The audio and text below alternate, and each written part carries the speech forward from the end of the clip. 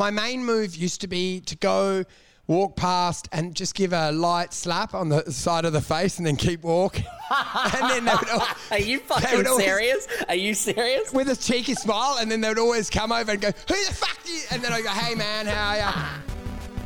Welcome to your life. There's no turning back. Even while we sleep, we will find you acting on your best behavior. Turn your back on Mother Nature. Everybody wants to rule the world. Cut my life into penis. Dude, the audience has dropped off heavily after a few little blips on some of the stocks. I don't think it has anything to do with the stocks, man.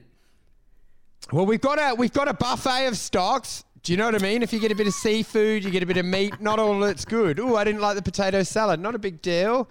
Help yourself to some prawns, some shrimp. Enjoy the tuna. Mix it up. In this case, if you were not a big fan of MSB, well, maybe it's time to get on board with something else that's gone up recently. Well, the thing is, MSB still got the back trials to come. So this is the joy. The guys swung the bat. I mean, you've seen it in kids' T-ball. Even the dumbest kid eventually connects with the ball. Do you know what I mean? Even that kid in a wheelchair eventually hits a home run and everyone claps, so he gets to the first base. Even Limpy gets in there and he has a crack and it goes all right sometimes. Well, you've got to be honest. Limpy will hit a ball one day. It'll be a total fluke, but, that's the same with the sure thing. We've got to hit something eventually, man. Like, even a monkey with darts eventually hits a balloon, man. Fuck. Surely. He's going to hit one of your kids' balls before he hits a fucking softball. Mate, but I couldn't believe that, eh? What a fucking short thing, because you got Novartis, or whatever the fuck however you pronounce it, had backed them for the auto-respiratory disease, and they were in there. And then to have the COVID thing just end. And the thing is, when you thought of the logic, it was always going to be fucked.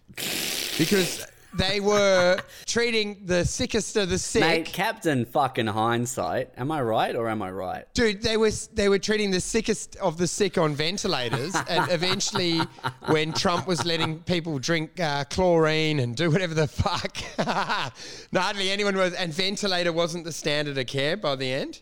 Like, it's very rare you get on that. And by that time, the fucking thing was almost a corpse.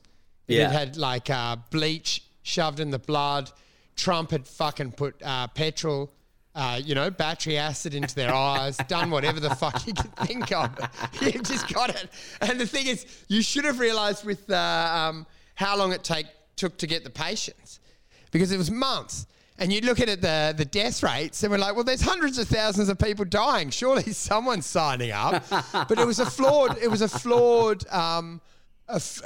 test, because they should have just flicked it to young kids and said, oh, we healed all of them, because only, you know what I mean? It just ran its course. But then the fucking heart trial. What the fuck? Yeah, I know. Can you believe it? It's amazing. It's amazing to see. They show a reduction in mortality, but their primary endpoint was how many times you go to the hospital. So 60% of people continued to live, and then went and go, I've got a little rash on my back. And they're like, another admission, you failed your primary endpoint. It's one of the worst designs. The guy's such a numpty. I mean, who sets up the parameters for that? Is it the FDA, or is it Sylvie going, we can do it, mate? No, it's Sylvie, and he didn't anticipate mortality being improved like that. He just thought, oh, well, they'll probably have a smoother ride, so we'll make it an easy hit. But because of that, we might have to do a whole new trial to prove this mortality endpoint, and I don't know if they can hit it again. I mean, that's huge. 60% reduction in deaths and strokes. I mean, fuck. I just would have thought that 60% reduction in strokes would have meant, like, fucking game on, no matter what, you know? It's crazy that it hasn't meant game on. We already talked about this, but I don't think it was on a pod. Yeah. But, like, man, it's like those World War II planes. And the ones that would land with the bullet holes, they would go, Yeah. oh, we've got to reinforce these planes, until some fucking, not even a genius, just someone with a little bit of common sense was like, oh, maybe we should reinforce the bits that don't have bullet holes, because those are clearly the ones that are landing in the middle of the Pacific. Yeah, man. The thing is now Mesoblast has big funding issues. So that's why it's been hammered. Because you've got heart, probably need a new trial. COVID, probably aborted because it was a shit planned trial. You mean because they've got so many products out there that they're now having to, like, if they have to redo something, they've got to redo a whole lot. Well, the thing is, they're gonna need another trial for Remcell. They're gonna need another trial for heart. Yeah. They're so far away from revenue, and now it's all resting on back. And fuck knows. I mean, the guy, I don't know, dude. Like, you got to lose faith when a guy drops that many balls. You're like, Jesus, it's Olympi. Do you know what I mean? I had a lot of respect for this guy, but fucking hell.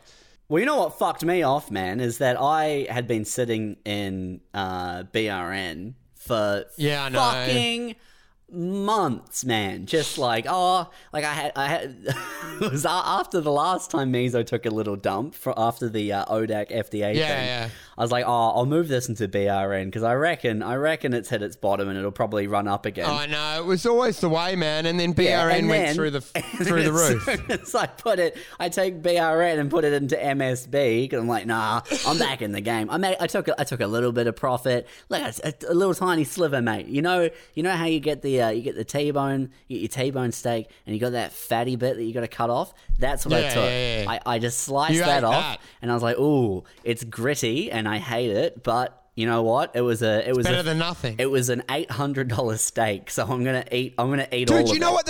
And then as soon as I do it, fucking BRN runs up like what, 30%? It's motherfuckers. Do you know what was so annoying for me was I trimmed a lot of mine because I'm way more active. But then for clients, I was like, oh, well, these heart trials, yeah, it failed, but it fucking reduced mortality by 60%. I'm like, they'll definitely get a partnership out of it. Yeah, as they should. I was going, oh, there's no rush. But then they go on a trading hold and I think, oh, fuck, I fucked it. There's a fucking immediate partnership. I'm sure one of these big farmers has jumped up. Instead, it's fucking Sylvie dropping the ball with COVID. I'm like, fuck, what a Christmas. Thank you, Sylvie. That You motherfucker. arsehole.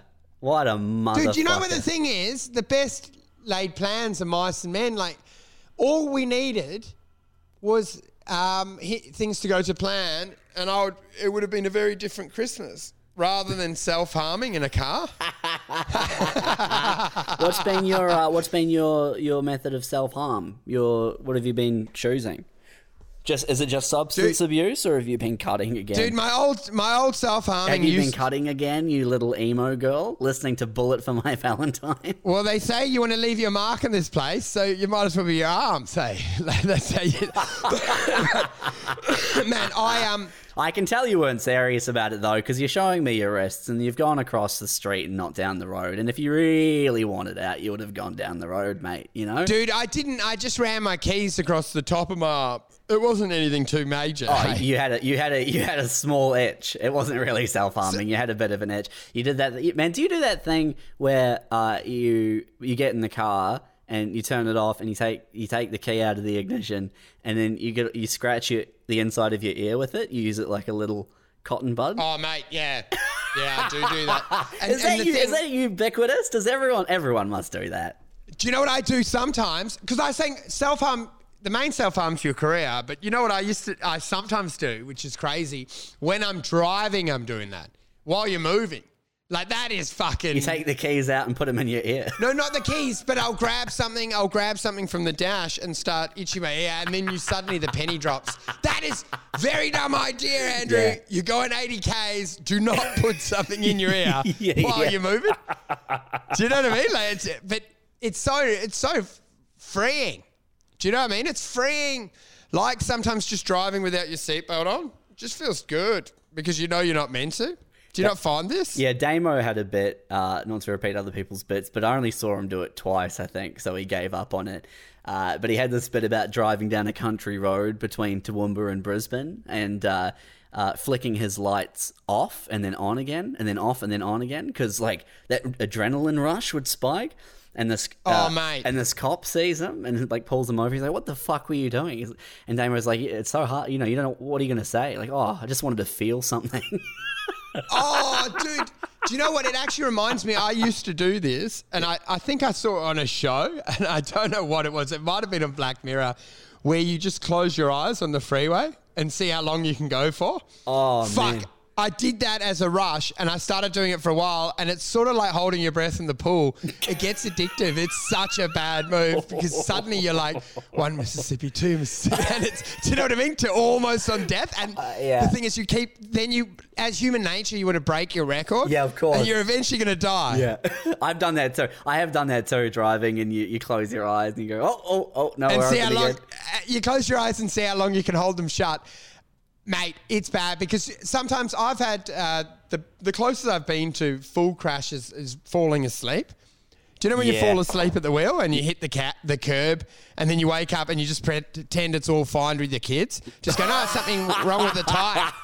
But it's actually you driving, probably killing time before you drop them off at a mum's house. You've been driving for 6 hours. I've had that. I was driving up to Auckland. I was moving from Christchurch to Auckland, and it's 10 hours straight. And I was like, man, I can do that. Like, I'm not stopping. 'Cause my mum was like, where are you stopping? Are you stopping at Picton? Are you spending the night? I was like, no, I'm going to get on the ferry and just go the whole way across.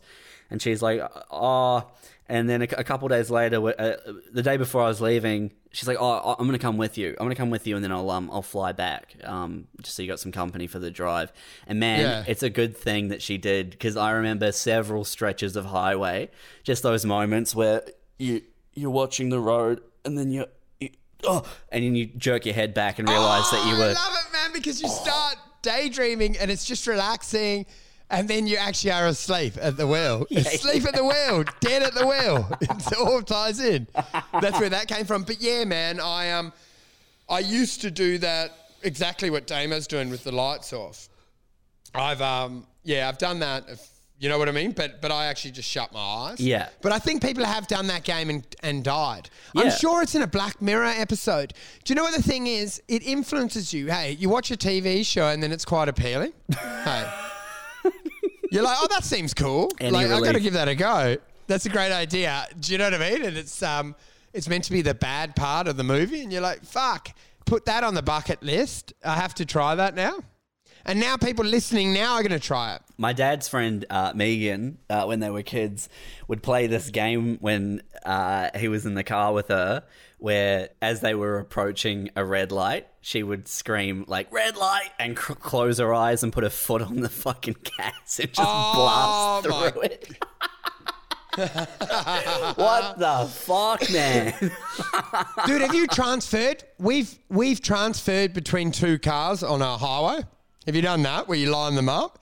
And you got to get them get out and get into another one. You get the same speed when you're drunk, and then you get the two cars lined up, and then you've got to crawl from your window into their window and make the car.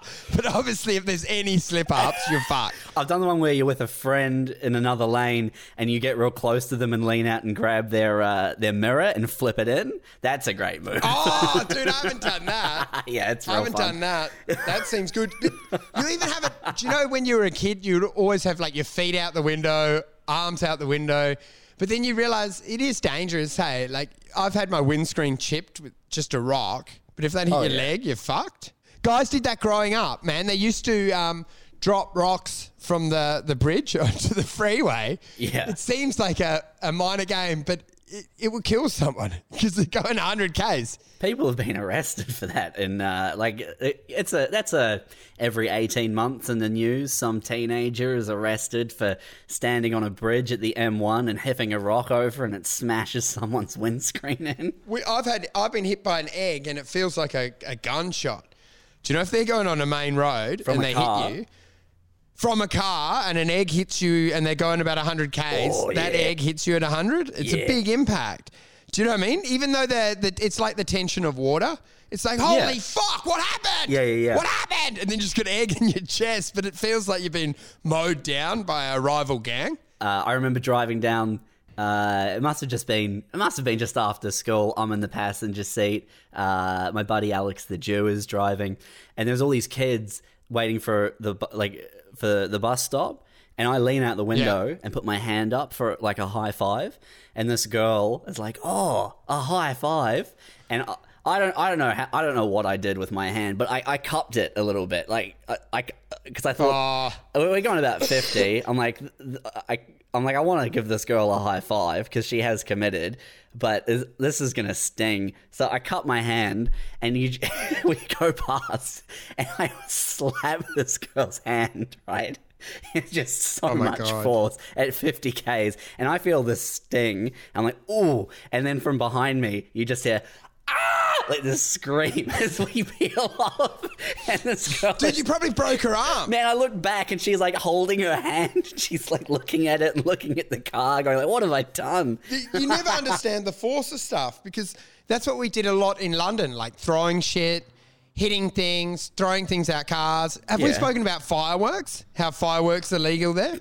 Well, fireworks are legal in New Zealand as well, and every Guy Fawkes, dude, that's unbelievable. You get one of those 10 shots. Are they Roman candles? Are those the 10-shot ones that? We could get every single one, and eventually about 2 hours in, you were like, these should be illegal. I'm so scared of what I've done, because what you'd do is put them in phone boxes, and they would explode and just wipe out all the glass. And then we also worked out the big rockets, if you tied them to the ground, it was like a terrorist bomb. So it was so much better to have it, you know, rather than go into the air. Yeah, take it. You bury it in the ground so that people are walking past, and then there's sort of, you know, like fire alarms and car alarms are going off because the vibration. Dude, we would get those 10 shots on Guy Fawkes and go out in the yard and shoot them at each other. Dude, this is what we did in London. I tried to hit a train with one, and it eventually didn't go off, so I had to pull my shirt over my head to protect my face from burning because it exploded in my face. But the amount of stupid things. I set one up. We set one up to go above a nightclub line, and when it was lit, it started to fall and then went directly at the line and exploded into people. But you know what I mean? Like, it was like the amount of fires. And my favourite moment ever, because I was flying in, flying out for work, was Guy Fawkes night, and just flying off and seeing the number of like uncontrolled fireworks. Do you know what I mean? Yeah. Just random parks everywhere. You'd just be on a normal plane and you could just see kids letting them off bridges, exploding in parks, the side of cars. Like, one thing I tell you, if you put a full-blown firework in a phone box, it blows all the glass out of it. It just explodes. Of course it does, man. It doesn't. You think it would just go, oh, it's going to go all around, but the explosion just blows all the glass out, and there are alarms in there, and then it just goes, pew, pew, and you're going to run off. But the thing is, because we're white, no one even ever thinks it's us. All we have to do is walk slowly away, and then some black guy going to get a kebab is arrested. Do you know what I mean? We wander home casually. When did they make fireworks illegal in Australia? Were they ever legal in Australia? Dude, I know growing up in South Africa, they were legal, and that's some of my fondest memories as a kid, were getting these little Tom Thumbs, which were mini dynamite ones. Yeah. And when people were trying to do fireworks, I was only about 5 or young. Yeah. You could light it and try to throw it at their ear to scare them. And then but it was crazy, dude, because like we would burn like what was just a Catherine Wheels fireworks, and then there was always like you made your own sort of effigy or whatever. Do you know what I mean? Just straw and shit and burn it. But I think in my suburb, I remember your own backyard Burning Man. Dude, there was like your own Burning Man, but I know in my suburb growing up, that one year, I think there were 2 fires, house fires, from people that had sort of shot a firework and it had landed on a gutter that hadn't been cleaned. Yeah. That had taken it. And then, do you know, you'd come home to your house and it's burnt down. Yeah, but I mean, in South Africa, that makes a lot of sense because that's like Guy Fawkes that's a day off from when you're usually necklacing people, right?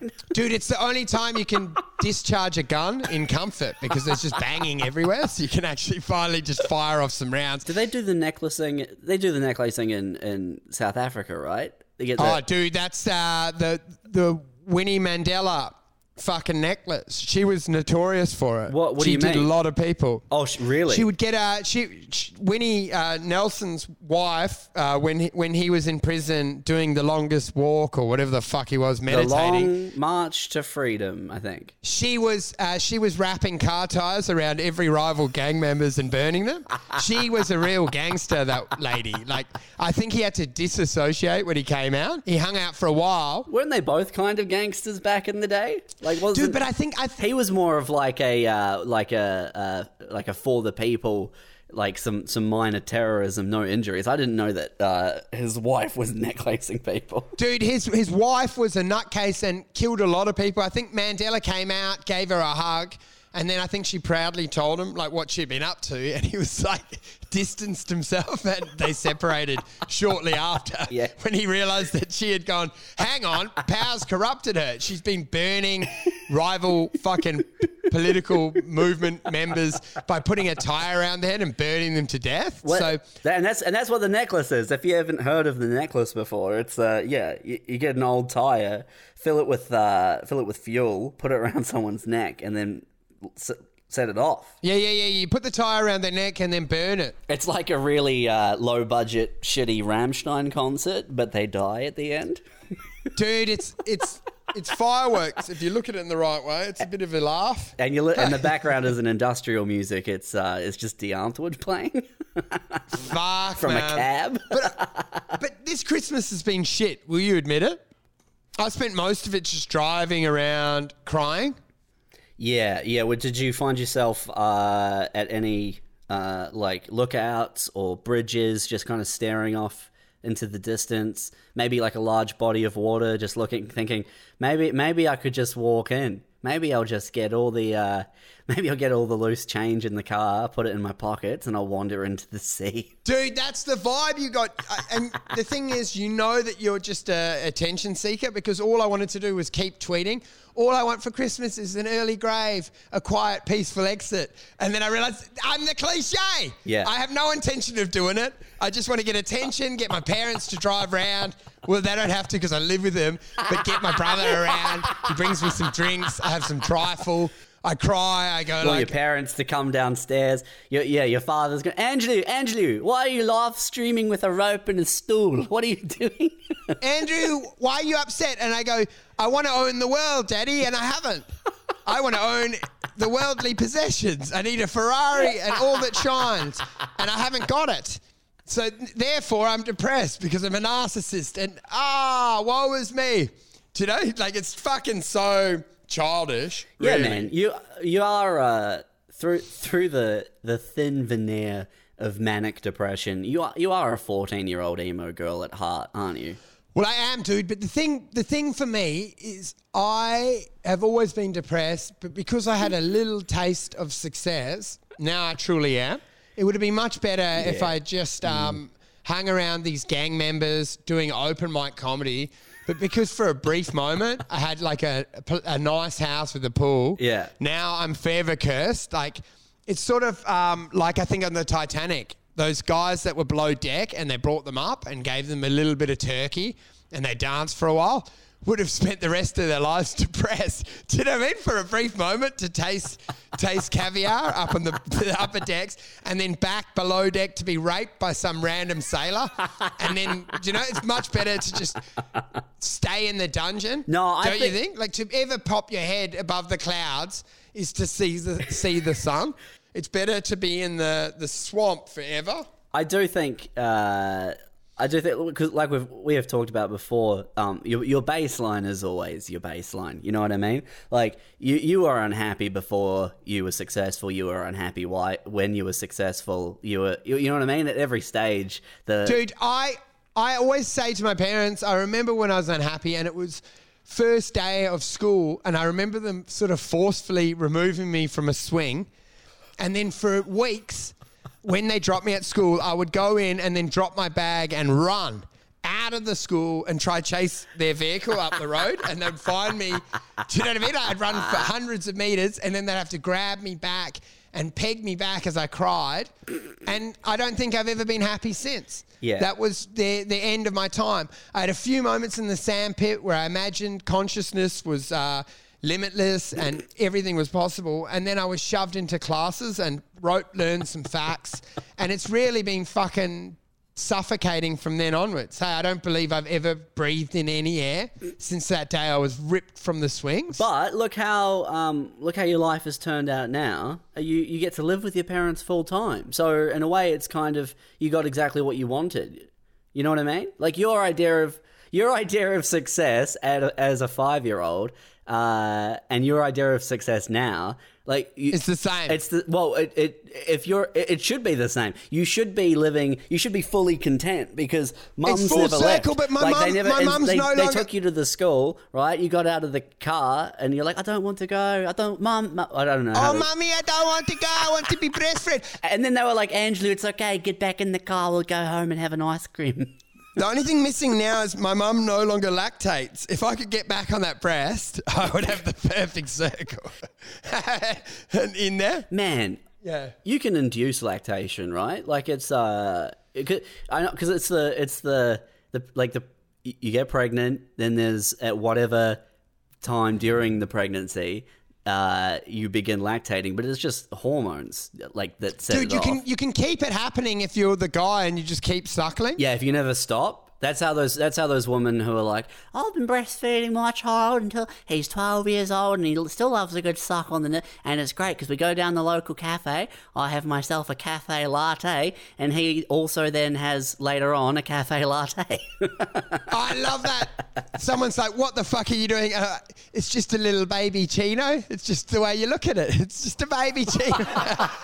A little baby chino for Jeff, our boy Jeff. But man, you can get lactose just from having steroids. Guys that go on steroids, and when they pull off and the testosterone drops and they start making estrogen, They will occasionally lactate. because their ball sack disappears, so all that drops, and then estrogen takes charge, can end up lactating. Yeah. So you can get milk out of almost anything, dude.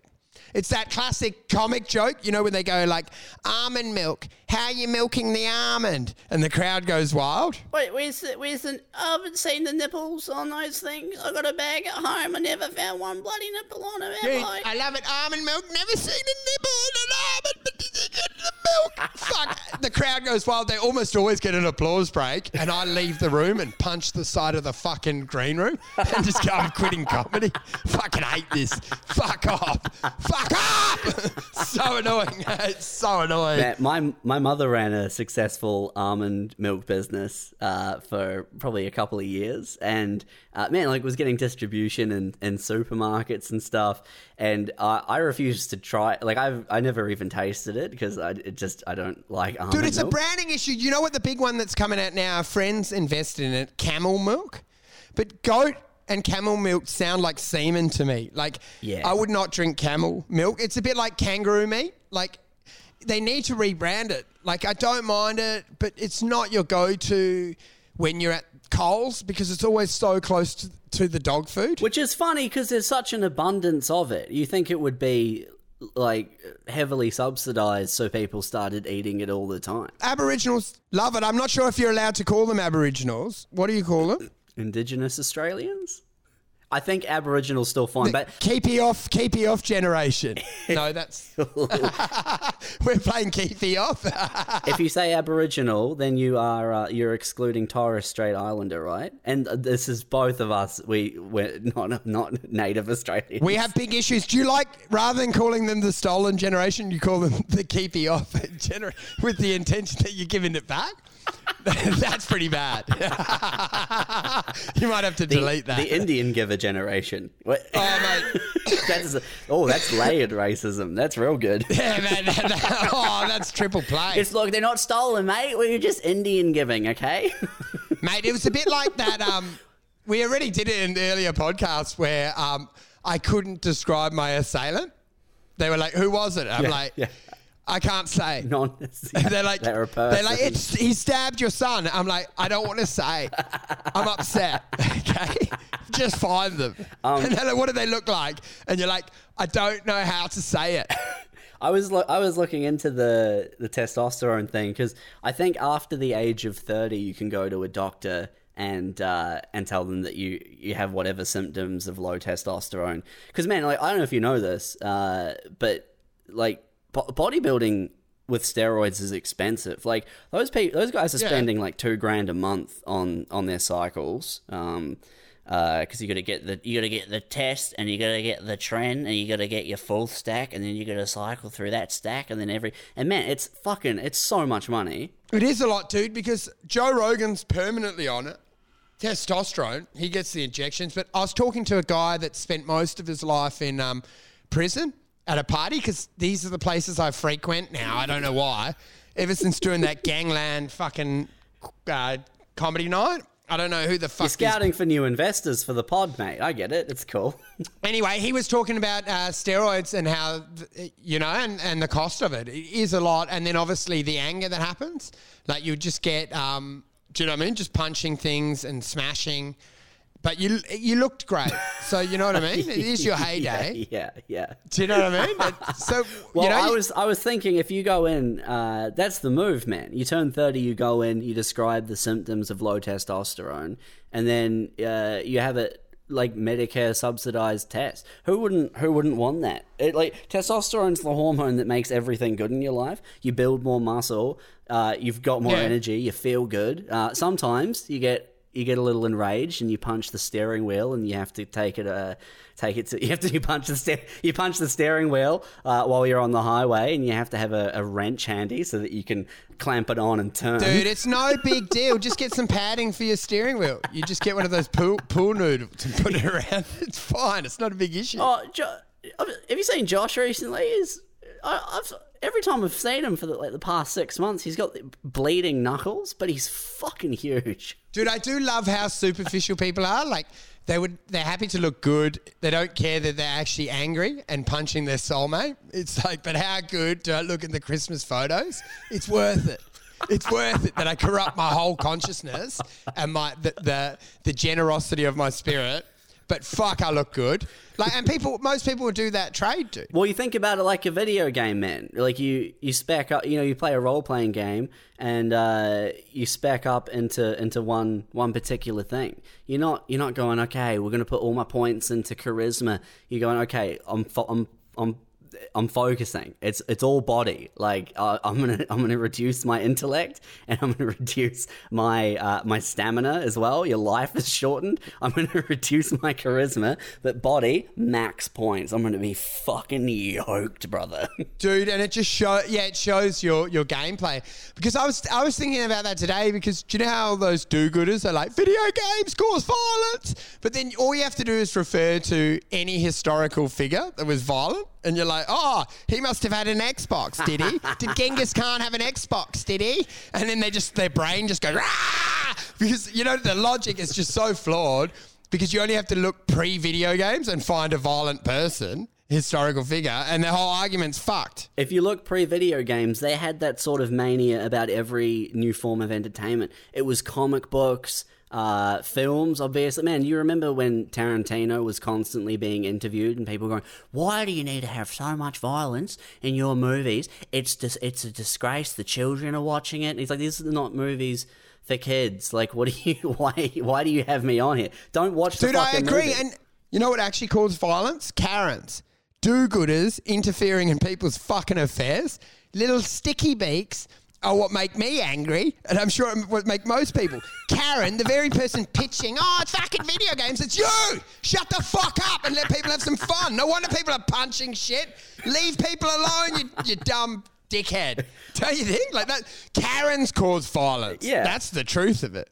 Fucking do-gooders getting stuck into people with their dumb ideas, and just logic doesn't prevail, and you end up fucking trying to run them off with the vehicle, and they're like, oh, it's because he played GTA. It's like, no, it's because I read your fucking story about plants not being sentient or some shit. It's because I read your fucking personalized number plate that just said sunshine, and it had rainbows on the other side. And then I saw on the back, it said #mumlife, but also there was an anti-vax sticker on there, and I couldn't help myself. Dude, these do-gooders, they always think they've got it all sorted. I always try, it's such a cliche thing though, but with a vegan is always trying to push that argument that plants are sentient. It really is a nice angle if you can work it well. Do you know what I mean? It really fucks them. Do you know what I mean? That everything experiences feelings and a quest to grow and procreate and love and happiness and growth or whatever. Look, I know that is like milking an almond of a joke, so let me out. I tap out. Yeah, you can tap out. Do you know what I one. mean? It's the fucking, I can't believe it. It's like the bit, the early bits you did on stand-up where you go, battery chicken, fucking I'm a battery human. I'm in the cubicle, no one's fucking trying to save me. What about a free-range human? Do you know you had a bit like that? Yeah. And it's like, you have to delete it immediately because you realise 18 open micers have, what about a free-range human? I just want to run in the field, man. Hi, Darren here for DarrenGagJokes.com/cunt, Australia's #1 cum guzzling website. We've got the hungriest cum guzzlers from every walk of life. Suck monkey fuckboys, dirty thirsty spoof whores, and gang-banging dumpster sluts. This week it's bathtub week. We're peeking inside the washroom to see who can slurp up the thickest, hottest loads. Place your bets and stream the action live, one-handed with your phone propped up against the pillow on your bedspread. Who can drink a bathtub full of cum? Find out this week at DarrenGagJokes.com/cunt. I don't know if you saw, we were featured on some wonderful woman has created a website called Great Australian Pods. It's like a big podcast directory for Australian podcasts, and we were featured in there. And man, she's got like 1,600 of these fucking podcasts listed on this. Dude, directory. I can't believe you retweeted her because that's the only way she gets validation. I saw it and go like, way to try get some traction on your own website. I'm like, I'm going to ignore you. Yeah, well, I mean, I put it up, but I also made some heavy edits to the yeah. You did joke around it. But, you know, it's sort of like it's sort of during Fringe time where like some freak is reviewing Fringe shows and then you retweet them and all you're doing is validating them. It's so much better to just ignore them and go like, who gives a shit about your fucking Word document blog? Like, fuck off. Well, look, care. I like this woman. She's I'm on her team. I don't know what you're talking about. Well, she's a very nice lady. But anyway, my point was that I like her, man. I'm just saying, like, I don't like when people give traction to reviewers. It's like, fuck off. you like her, but you don't go around someone's house and tap on the tank of the aquarium and startle the fish. You know. It's not. What do you mean? What do you mean? Like you don't want to interact. Is what I'm saying. Like. Oh yeah, this is it, man. It's like I'm happy to interact with someone that's creating output, but someone commenting on someone else's output, I'm just like, get the fuck. Who the fuck is this person? Do you know what I mean? It's almost like an echo. I'm like, who gives a fuck about an echo? Do you know? You don't want to be in a room where it's like. Yoo-hoo, yoo-hoo, yoo-hoo. Like they're giving feedback on other content. So I'm like, it's meaningless. I'm like, fuck off. Fucking go and write your own fucking pod. What amazed me is that she's got so many of these fucking podcasts listed on this directory. But she's worked on all of them. Like I don't know if you saw on our one, it had a link to your defunct podcast, Circling the Drain. It had all of our social links. She had even dug up like my old comedy page, just the Josh Armstrong comedy page. Oh man, I feel bad now because she's going to listen to this. I don't know if she fucking listened or if she just found it. So, but she's a good. She didn't editorialize or critique or anything. So I imagine her right now listening in her house, and she'd be like with some Tesco's bag sitting, or like Coles bag sitting on her back, eating nuts or some shit. Like, just, do you know, like one of those old watching Jeopardy and then listening? And right now her face is slumping. Yeah, well, fuck slumping you. as she Fuck leans you, on her walking stick. Fuck you for trying to support the Australian podcast industry. I'm sorry, Nancy. I do appreciate what you're doing. I'm sorry.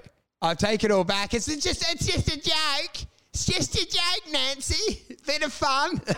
I love you. She linked that page, and I had to go back, and I found the page, and man, it's just like 7 clips of me doing stand-up from like 2015, and it's 1 a.m, and I'm like frantically going through deleting every clip, going, no one can see this. I don't want anyone to see. Dude, you got to delete it immediately. Get rid of it. It's look, the thing is, I wanted to block her.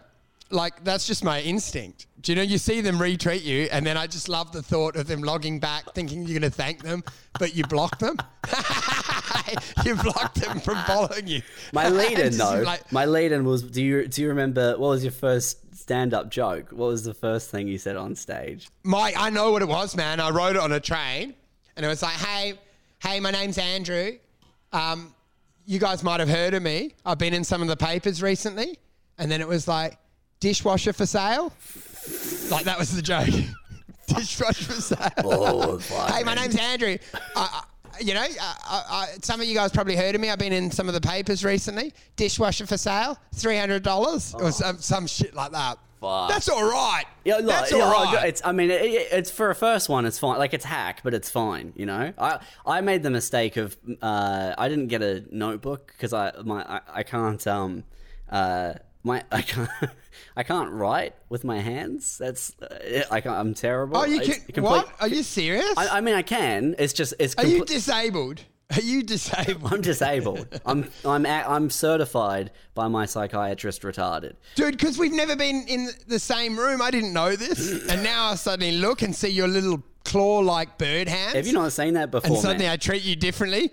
And then the tempo of the pod really softens because I've got humanity and sort of compassion in my heart. You're being I nice. Stop being mean to you.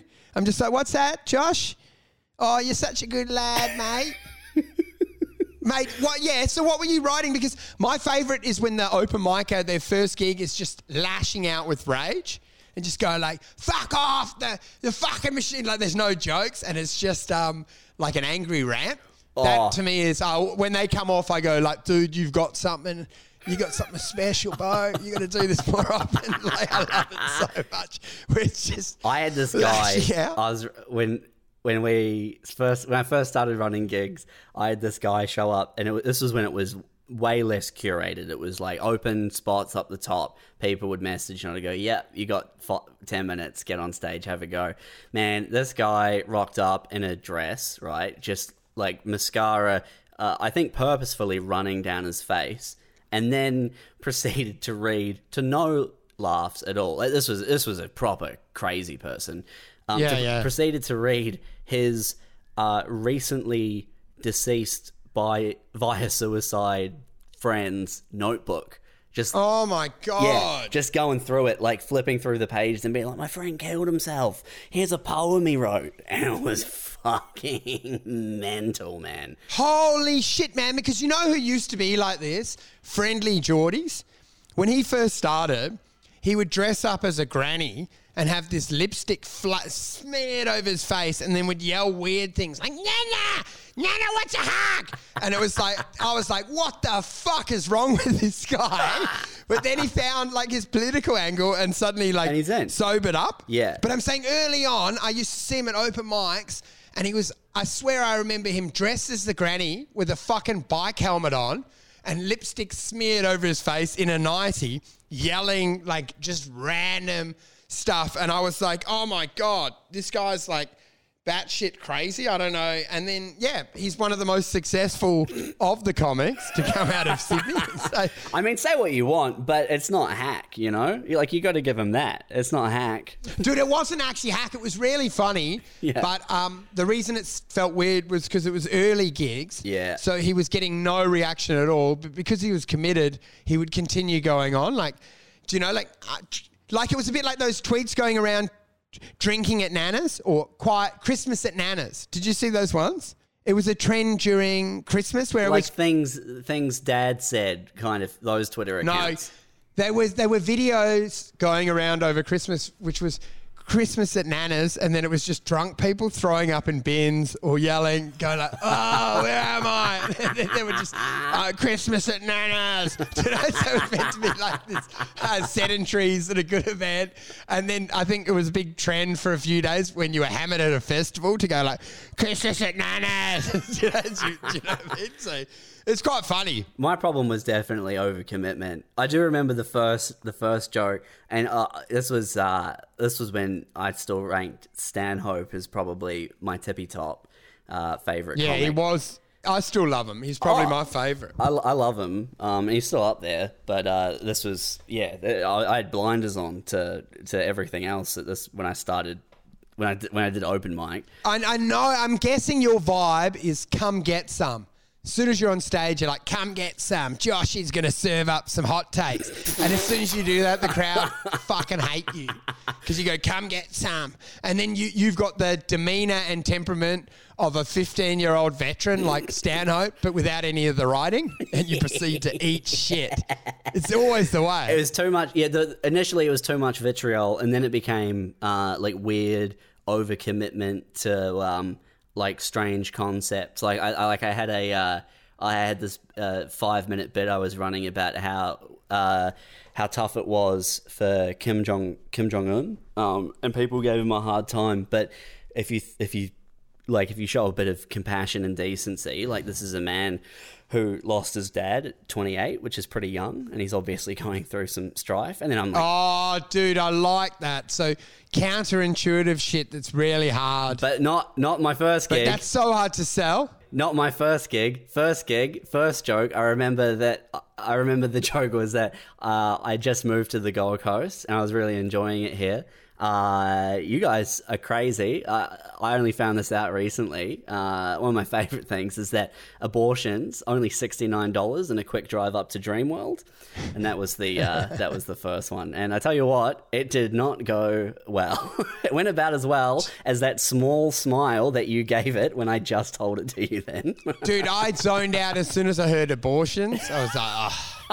A white guy with no connection to abortion, just in there, drilling it for reaction. And then you know what? I remember the tag too. I remember the tag because it was $69 in a drive up to Dreamworld, and the tag was just $50 if they're under 16 years old.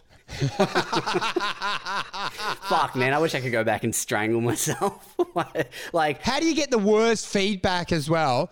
Because one of my first bits was about how scary are birds, and it was talking about being scared of pigeons, and it had all act outs. Yeah. And I was told when I went into Raw that was too weird. But now in reflection, having done comedy for fucking 8 years or some shit, I'm like, that's probably the best bit I ever wrote. Yeah, Do you know, it was so original. But they were like, what the fuck? I'm like, I had an act out with like pigeons attacking you or something. And I'm like, since then, I've just got derivative dog shit. But how scary are birds as a premise was great, man. Or that I had this other bit where I said I thought I was the star of my own movie, which was like a narcissism bit. And like, and it was yelling, fuck. I don't know what it was. It was yelling at the crowd if they didn't react, that they were all actors. And then, do you know what I mean? Like, and it was probably better. Like, it was way deeper than just going, oh, almond nuts. Oh, you might have heard of me. I've been in the paper recently. Yeah. Dishwasher for sale. Yeah. One owner. $300. But you don't have the stagecraft to make it work, you know? Like, it can be the greatest premise, but that early on, it's never going to pan out. Do you remember I got in trouble in the semi-finals of Raw? I got in trouble because I had this idea that was, I'm gonna leave on a roll. I want to leave on a roll, and then I said, this is the only way I know to do it. And then I would slowly lower myself to the ground and roll off the stage. And I got caught in the curtain. And I remember Susie Youssef came up to me and goes, don't ever do that again, you dickhead. It was so fucking annoying. You caught up in the curtain, like you held up the night because I rolled the wrong way and then got sort of wrapped in the curtain and almost pulled it down. So I'm going to leave you guys on a roll. Was it getting big laughs? No, it got hardly anything, but I loved it because I just basically rolled off the stage. I'm doing like social commentary, but then for some reason left on a roll, which was lowering down onto your knees and rolling off. By the way, that's not like leaving on a roll isn't a saying. Like, as you shoehorned that in so hard. Yeah, I'm like, I'm going to leave you on. I'll leave on a roll or some shit, and then I would roll. It was the dumbest thing. But I remember people actually got angry because it was such a time waster because you had 5 minutes, and because I couldn't see where I was rolling, it took me about 2.5 minutes to get off the stage. You know? And they're just staring at you with no reaction. But I'm like, I was braver then than I am now. I would never do that now. But I would know that it's so shit. Do you know what I mean? Like, now I know how dumb it is. Stephen Wright said, and I think this is such a great observation, and it's so true for stand-up, that the cruel irony with stand-up is that you start out and you're doing these pokey little rooms performing to 10 people, and you're getting nothing. And really, what should happen?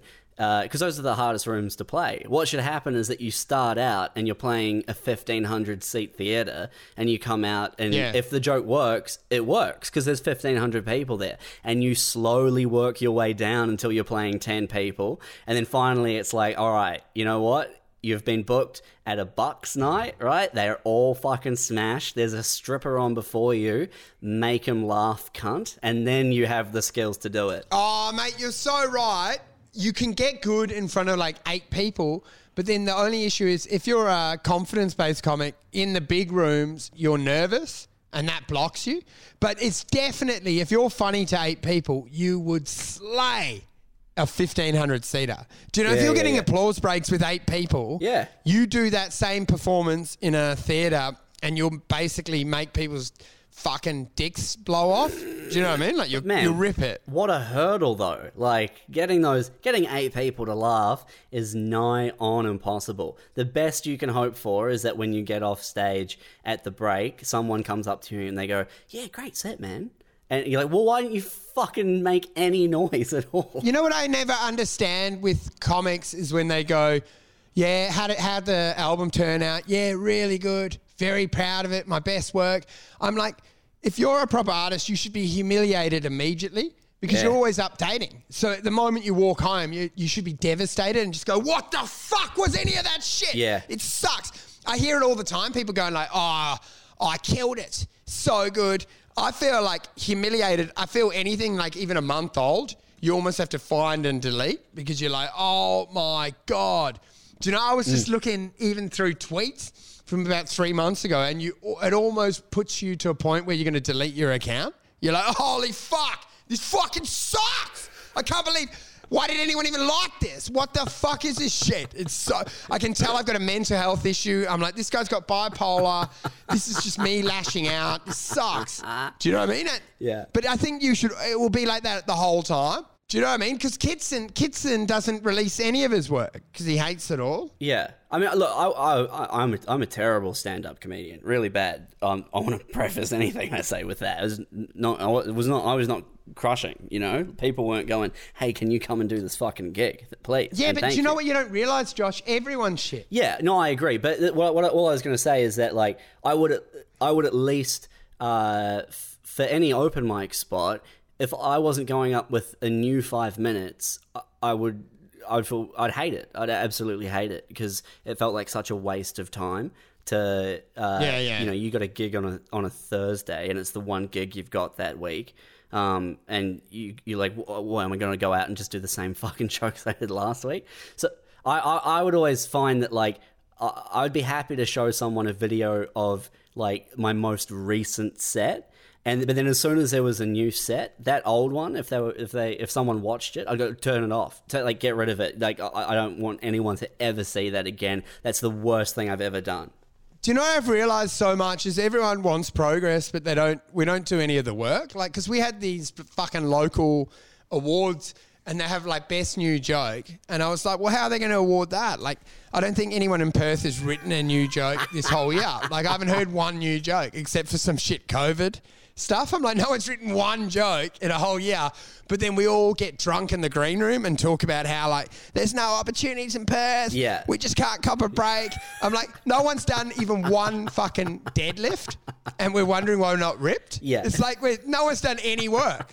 I haven't done any work in about 18 months. Of course I've gone shit. Do you know what I mean? I haven't done fucking shit. I just go in and get drunk and take my money. Do you know what I mean? Like, there's no progress. See, got to be realistic. Well, it's like if you've got a 10-minute set, right? This is my whole idea with Based, is because I knew that so many people would be driving from Brisbane to the Gold Coast. I was like, all right, well, instead of doing 5-minute spots, I'll do 10. It's 10 minutes of stage time is infinitely more valuable than 5 minutes of stage time, because in 5 minutes of stage time, you've got about 2 minutes to get them on your side, and then you've got 3 minutes, and you've got to close, and that's usually dude, a minute. 100%. So there's 2 minutes. There's 2 minutes of pliability in there, of malleable time that you can do whatever you want with. There's 2 minutes of sugar just to get them accustomed with who you are and to realise you're likeable and understand your perspective. And then you've got officially 2 minutes to do material, and it can't be at all risky because you've only just got them to trust you. So you can't put the finger in the bumps. They're like, what the fuck? Fuck off! This guy's fucking dirty. Do you know what I mean? Like in 5 minutes, some bits could never work. I don't think some bits can work in the first 5 minutes. Oh, no. Like they would fuck people off. I find it because when I was doing that hour, I was forced myself to do shit that I normally do at the 40 to open. And it's so rocky because you're just in there like, burn in hell, God hates you. And like you open with that. You open with that at a gong show. And you're like, holy fuck, they hated me. Do you know what I mean? They're actually physically angry as you go off. But at the 40, you're fine. I saw an incredible comedian, one of the best comedy writers in the country. Dude, was that me on my recent trip? It was you. It was you Gold on your Coast. recent trip 2 years ago to the Gold Coast. And it was Monday night, Broadbeach Tavern. There's probably 50 people. That was in the my crowd. gig. It was your gig, mate. This was you. This is a story about a thing that you did. And open the show with... It's so funny, but it's so obvious why it didn't work. It gets on stage, play the music, please welcome to the stage. Andrew Wolf gets up and goes, hey everyone, welcome to the annual pedophile convention, and just crickets. Oh, mate. It might even be, no. Just that. Oh, mate, you know who taught me that was Steve Hughes, because I had a bit that was opening at the Comedy Store, and it was about chasing someone with scissors, and I was saying, well, how else are you going to stab them? And then it's like your opening joke was some shit about attacking someone with scissors, and he was like, hey, mate, like a little bit of sugar to start, like just a heads up, like you can't go straight in. Mate, it's Mary Poppins, dude. That's all it is. It's a spoonful of sugar, and then you put the dick in. And then I realised even him, and I thought he was doing all hateful shit, especially he's doing all this misogynist stuff at the end. And I was like, even he opens with a little bit like, oh, you know, bit of candy. And then in go like, bitches ain't shit, or whatever the fuck he's doing recently. But you know what I mean? It was like... what kind of monster doesn't fucking spit on their hand before they throw it in there, you know? You're not going in... Dude, you know what the best analogy is if you're meeting someone and you're trying to pick someone up, that pretty much sums up what you have to do in stand-up. Like, you can't just walk into a bar and go, like, I'm going to fuck you. Do you know what I mean? You have to at least go, hey, how's your night? You know, have a little giggle. You can't just go like, I am going to fuck you in the ass. Do you know what I mean? And then wonder why, like, bouncers are grabbing you. Like, it's so dumb. Have you played that game before where you have done the rounds at a bar and just propositioned? Because... you know, if there's 100 people in the bar, right, and everyone, you approach all of them and go, hey, you want to go home with me? And just cold open with that, out of 100, one of them's going to say yes. Have you done that before? A mate of mine who's like a top lawyer now had this theory, and he would go into the bar and say like, if you want to have sex tonight, just let me know. And like he would say it to every single girl. And then he'd go and get his Red Bull and vodkas and dance. And then inevitably, at about 4 hours later, a girl would go like, let's dance. And like, you know what I mean? She'd tried everywhere else. And she was just like, you know what? Fuck it. That gingerhead dickhead over there near the jukebox has laid it out for me. I'll go and, do you know, it's like the late night kebab. And she's like, you know what? Man, you go in and you go, hey, look, I don't know what you're up to this evening, but I want to put it out there.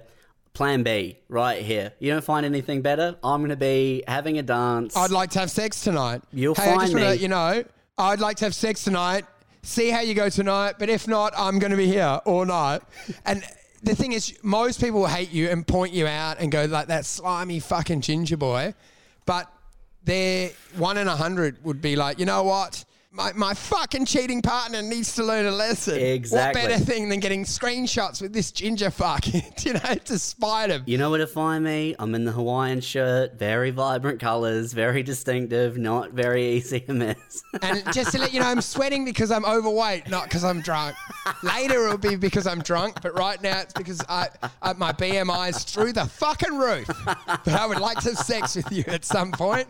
So come get me if I'm not dead from a heart attack, come over, baby. What's your usual move in public? Dude, I haven't picked up for years, but mine was like pre-Me Too. Wait, firstly, you haven't picked up for years, like cold in a bar, you mean? Or at a venue? Cold. I used to pick up, my main move used to be to go walk past and just give a light slap on the side of the face and then keep walking. And then they would Are you fucking serious? Are you serious? With a cheeky smile, and then they would always come over and go, "Who the fuck do you?" And then I go, "Hey man, how are you?" And then like they would always be inquisitive of like, not like a proper slap. I'm just saying like, like you do with a kid, like a silly, like sort of, tap them on an the upward face. slap. Yeah. Like a playful one, like you just go like that and then keep walking past with your drink. Like a Tony Soprano, like a on the side of the face. Yeah. Just like look, like what you would do when you're putting aftershave. You know, when you're shaving a guy and you just do that little slap. I'm not talking a proper one. Fucking forget about it on the side. A little cutesy slap as I walk past with my drink. Yeah. And I would find 7 out of 10 of the girls, if not immediately, Mate, would then try. There's no need to rate him, brother. No, but I was saying like at least 70% would end up going like, Oh, 70. They would either go, who the fuck do you think you are? And I'd be like, hey man, how you going? You having a good night? Like I'd just dismiss it as if nothing had happened. Yeah. And they would always, then I had established a connection because I feel like as long as they're talking to you, you're on. Well, it's a physical neg, which is like, it's disgusting that it works, but a neg does work because you engage with them, and if you're real sly, you can do a neg, and then have the conversation that follows is all really nice, and it's really good, and they forget about the neg, but it immediately they want to confront you, like they want to. This is true with everyone, man. They want to know who you are, why you thought you could do that. And it's only an issue if you linger on it. It's like a door knocker. If you go, hey, sorry, I knocked on your door, you're done. You knock on the door and straight away go like, hey, beautiful dress you're wearing, babe. You look great in that nightie with those slippers. Have you heard about Foxtel? What are you watching on TV these days? That would be the move, dude. That would be the move, is to rock up. You're a door knocker. You roll around. You're selling Telstra packages. You knock on the door. They answer and you go, oh, not for you, mate. And they're like, what? And you go, oh, no, don't worry about it, man. And they go, what? And you go, no, it's... Oh, look, I'm selling Foxtel, but... No, dude, that's too much. That's too immediate. What the move is to go and say, you're wearing your Foxtel outfit, you knock and say, look, I've lost my dog. Can I just come in the backyard and look for it? And then you start talking about your dog and how much you love your dog. Oh, you've got a dog as well. And then you're sitting down and go... Mate, you know what I love? I love watching the dogs, mate. We've actually got a great new package with the dog racing channel. TAB package. It's 30% off the next 3 months, and you know what? You get a free HBO Max subscription too. Dude, you got a hard... You're like, oh, you know, one of the hardest parts of losing that dog is this job I've got, this Foxtel door-to-door is not really working despite the amazing deal. And it's over $500 to get a new corgi. Do you know what I mean? And then you chat and you go like, what's this Foxtel deal? And she goes, you wouldn't read about it, Beth. One of the best deals going. No one wants it because I'm fucking knocking. Because I'm knocking. They think it's a fucking scam. And then she's in there crying. Signs for the dog. Dude, that is a huge act out. I still think if you knock on the door and the guy answers and you go, oh no, don't worry about it, man. Like you've immediately made a snap judgment that either A, they're not worth it, or B, they can't afford it. You will have piqued their interest. That's your end. Dude, immediately. 100%. And you know what? You then do not have to try and remember the name of a fake dog. Do you know what killed me the most was Christmas party last year with the Comedy Lounge. The bouncer was there, and I bought a drone for one of the comics, and then I go, I'll show you how to fly it. And I just pressed up until it basically disappeared into the sky, laughing hysterically. I go, oh, mate, I'll show you how to fly it. And it just flew it hundreds of like Ks off into the air and it just disappeared. And then I laughed my ass off. But anyway, this bouncer went to find it and he was door knocking, but he was blackout drunk. And that was one of the roughest things I ever had because he would knock on the door and go, can we check your backyard for the drone? And it was a rougher area and the guy was like, fuck off. What are you doing around our house at night? And he was like, what's your fucking problem, cunt? Like, we want to come and check for the drone. I eventually had to run off. This guy was getting into fights at people's houses because he's knocking at 8:30, do you know, saying, I want to come into your backyard and look for a drone. But, you know, like, there's definitely a temperament to make people trust you. The adult equivalent of going, sorry, mister, we kicked our ball into your backyard. Yeah. Dude, I had that when growing up. We were playing as kids and we saw a guy run into the neighbour's house. He stopped his car, ran in the neighbour's house. And then we were like, oi, mister, what are you doing? And then he bent down and grabbed a tennis ball and picked it up, just getting this, and then ran to his car and sped off. Like he was basically going to do a break and entry. But he just had a tennis ball in his pocket to go like, lost me tennis ball. I'm like, well, that's weird. Fuck, that's a move. Oh, my God, I'm like, that's weird, cunt, because I'm like, we've been playing it on the street all day, and I'm like, you must have thrown that from 3 streets away because we fucking patrol the waters like sharks. This is our gang area. This is our local skateboard area. Like, we know you fucking drove up here, dickhead. Dude, you know what a great move is? You get a kitten would be perfect, man. You get a kitten, you carry that around with you in, you know those hoodies where they got the pocket at the front? You carry it around in the hoodie, right? You scope out a place, someone catches you, you pull the kitten out and you go, oh, Mr. Marbles, I found you. And they're going, who the fuck are you? Go, oh, my kitten, like, I opened the door of the car, he jumped out, I ran up, I'm so sorry. And you're golden, dude. You got, like, no one would question that. And you're like, dude, he snuck into your house right near the office safe. That's where he went. It was warm there. He was near the office As soon as you're inside the house, I don't think the cat excuse is working anymore. But while you're scoping it out. Dude, you're in the house, in the office, going through drawers. And you're like, I was just looking for his collar. I found him in the back, but his collar must have got trapped here near the keys to your car.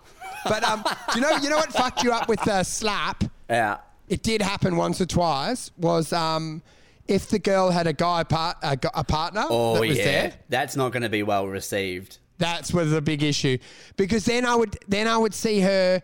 That the move then with the light snap was to go over, and then I could see her talking to a big bald guy with tattoos, pointing over to me, and then I'd be like, "Okay, guys, let's leave this bar. It's bullshit. The music sucks. We gotta go. I want to go into King's Cross, man. We have a real party there. We gotta go. Hey, we gotta go." Did you ever get a slap back on the fucking Gandalfini move? Dude, I have been chased before by a group of guys, and I in Reading, and I was running, and they were going to fuck me up, and I hid down an alley. Do you know what I mean? I turned a corner, hid down an alley, and then heard them run on, almost like a cartoon. Was this post slapping a woman in the face? Yeah, I think I'd done like a little, or I think that was more. I was trying to pick up or something, and it was someone's partner. Yeah. Do you know what I mean? It's a very brazen move when you're running the risk of her turning around to a giant man who you didn't think was associated. Dude, but the thing is, anyone that saw it, do you know, there is a playful, like this sounds like a Me Too, like, but I'm saying this was playful, do you know, almost like, you know, where you just do like a little high five or a flick or ruffle someone. It's almost like ruffling someoe's hair. It was of that sort of thing, you know, hey, get on ya. Well, I think you could do like, the same thing. I'm not doing like domestic violence slaps. Well, it's not domestic. You're out and about. It's just regular assault. Don't worry about it. It's fine. Dude, what a thing to say. Hey, it's not domestic if you take them for a drive. You're like, I've never domestically abused her. I always drove her to a park or a lookout. It's only vehicularly. Man, domestic violence. I had to call the police on park-based domestic violence one time where I was taking the dogs for a walk and there's just a man screaming at some woman sitting at a park bench, and I was like, oh, I am not big enough to approach and try and diffuse the situation. I hope other people are calling the police as well and someone shows up real quick. The worst thing is I've got involved before, But because the girl's like often married with kids, the guy ends up shoving you, and then you end up like, fuck off, mate. You become the bad guy. You become the bad guy, and then often the girl goes, just leave it. And then they walk off to go and get like a boxed wine. And you're like, fucked. And you're like, what the fuck? I almost got stabbed. And like, she ended up attacking me as well. I'm like, what the fuck? Fuck, this sucks. Do you know what I mean? Because they'll often both jump on you. What you need to realize is that you're not the knight in shining armor, because if their relationship's at a point where she's being yelled at or assaulted in public, like this is not the first time. You know what I mean? She's had 1,000, or they have had 1,000 opportunities to leave, and they haven't taken them, and they've defended them till the very bitter end. And so that's the night. That he is her knight in shining armor, and you're the fucking dragon man. Dude, 100%. And you know what you become? Someone that's trying to pick her up. Effectively, you look like a sleazy guy that's trying to swoop in and go like, I'd never treat you like that, sweetheart. I can You're a save bloody you from princess with those tattoos all over your face and the fucking tracks up your arm. You're a gorgeous little girl. Do you know? And they think like you're actually trying to make a move. They've got rose-tinted glasses on, man. They see... You see the dragon, they see the armor. Like they see it's a dragon in a fucking costume, and you can see it, but they can't because they've been around it for too long. Dude, and that's true. And then they get angry, like, don't you talk to Wayne like that? He's just out of prison. His dad was a fucking pig to him. He lost his job. He's fucking dyslexic. Of course he's hitting. Can't even read a fucking bus timetable. Who wouldn't hit if you couldn't read a bus timetable? Wayne's a fucking sweetheart.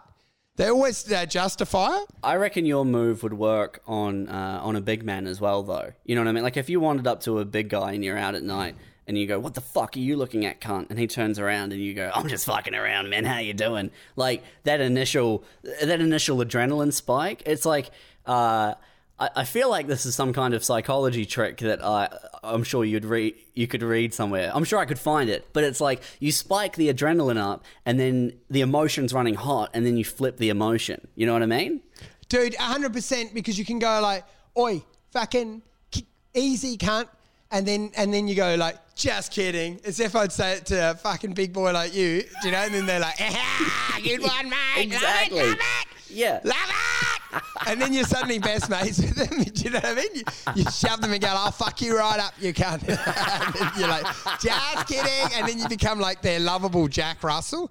That I love this little boy. He's got so much spunk. Yeah, man. Do you know they always flip? I'd do that in high school. To avoid anyone who might be a potential bully, you know? Dude, I was doing it at that bikie club. I was doing little jokes.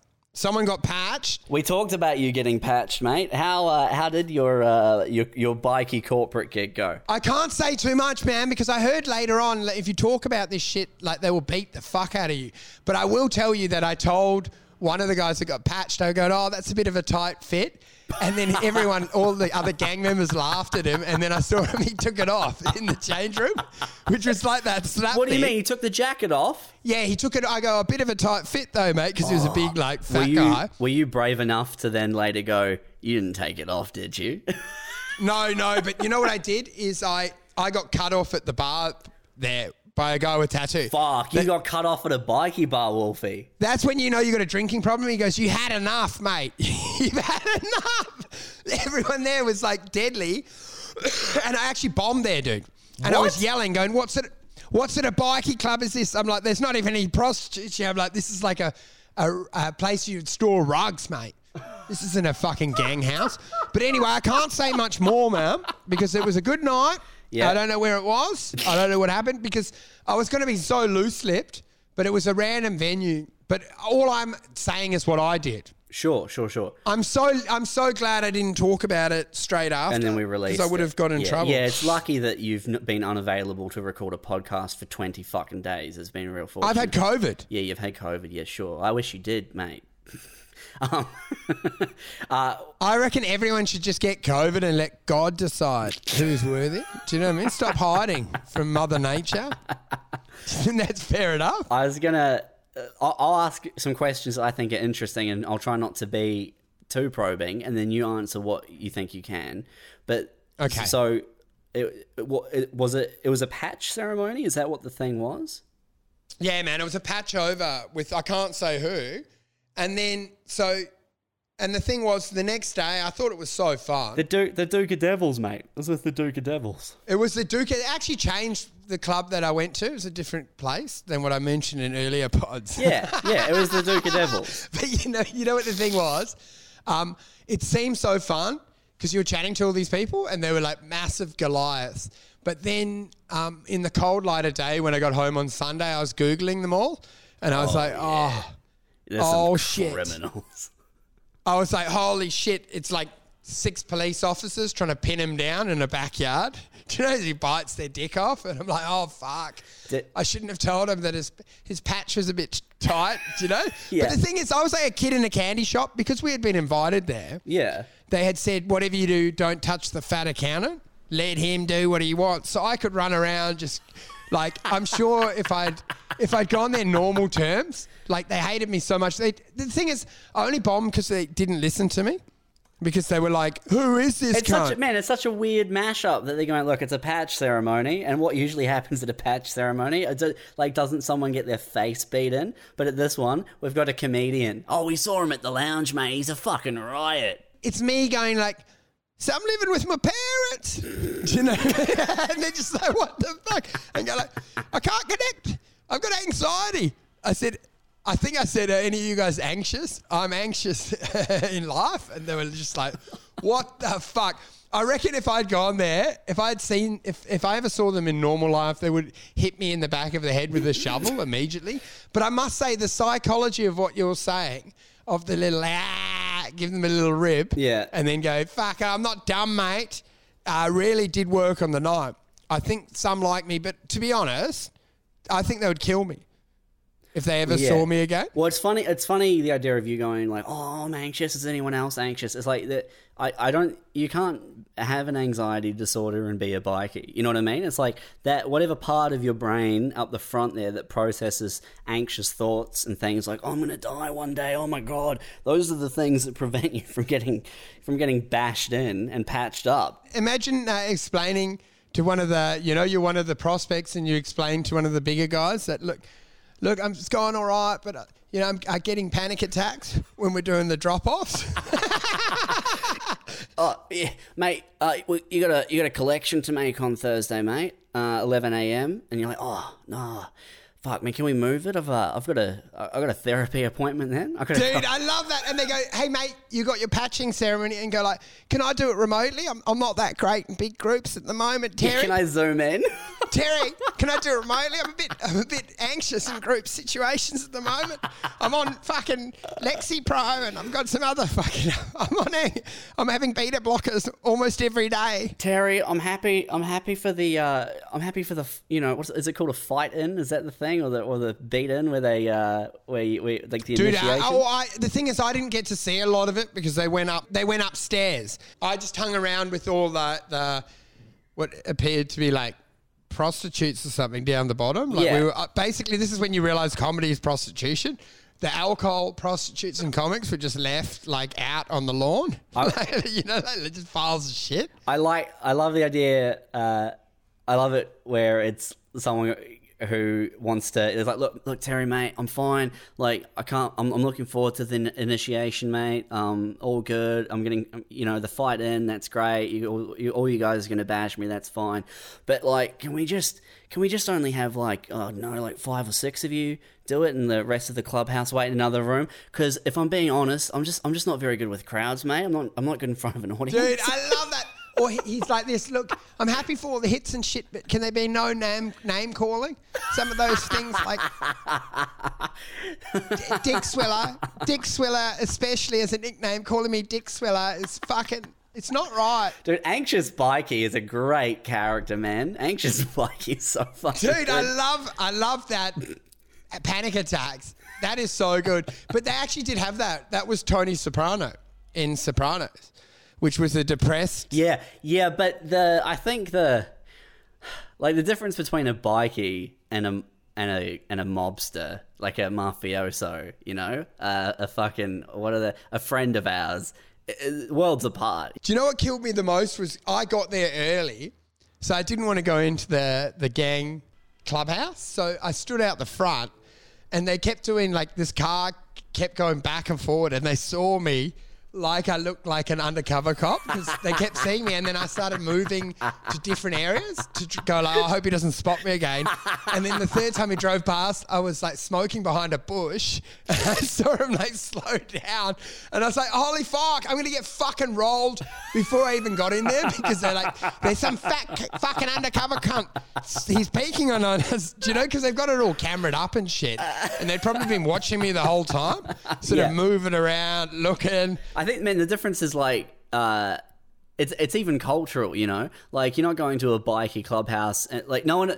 Terry's not kissing you on the cheek when you walk into the bikie clubhouse and going, hey, fucking, here he is, the fucking Wolfie over here. Dude, you know what the thing is? They all shake hands, but they do it in the sort of gang shake, and I shook hands like a chartered accountant. So they kept getting these weird moments where, like, I'd be like, pleased to meet you. And they're doing that thing where they clasp and then like go in for a quick hug. Yeah, they do that clasp and the grab and the hit. With me, I would shake them. They'd look down and go like, "What the fuck's wrong with you? He's a narc. He's a narc." And then walk Dude, on. You know what would have been the move, man? Is every time you were introduced to someone, is to hold your hand out like you're a princess. Dude, like Frozen.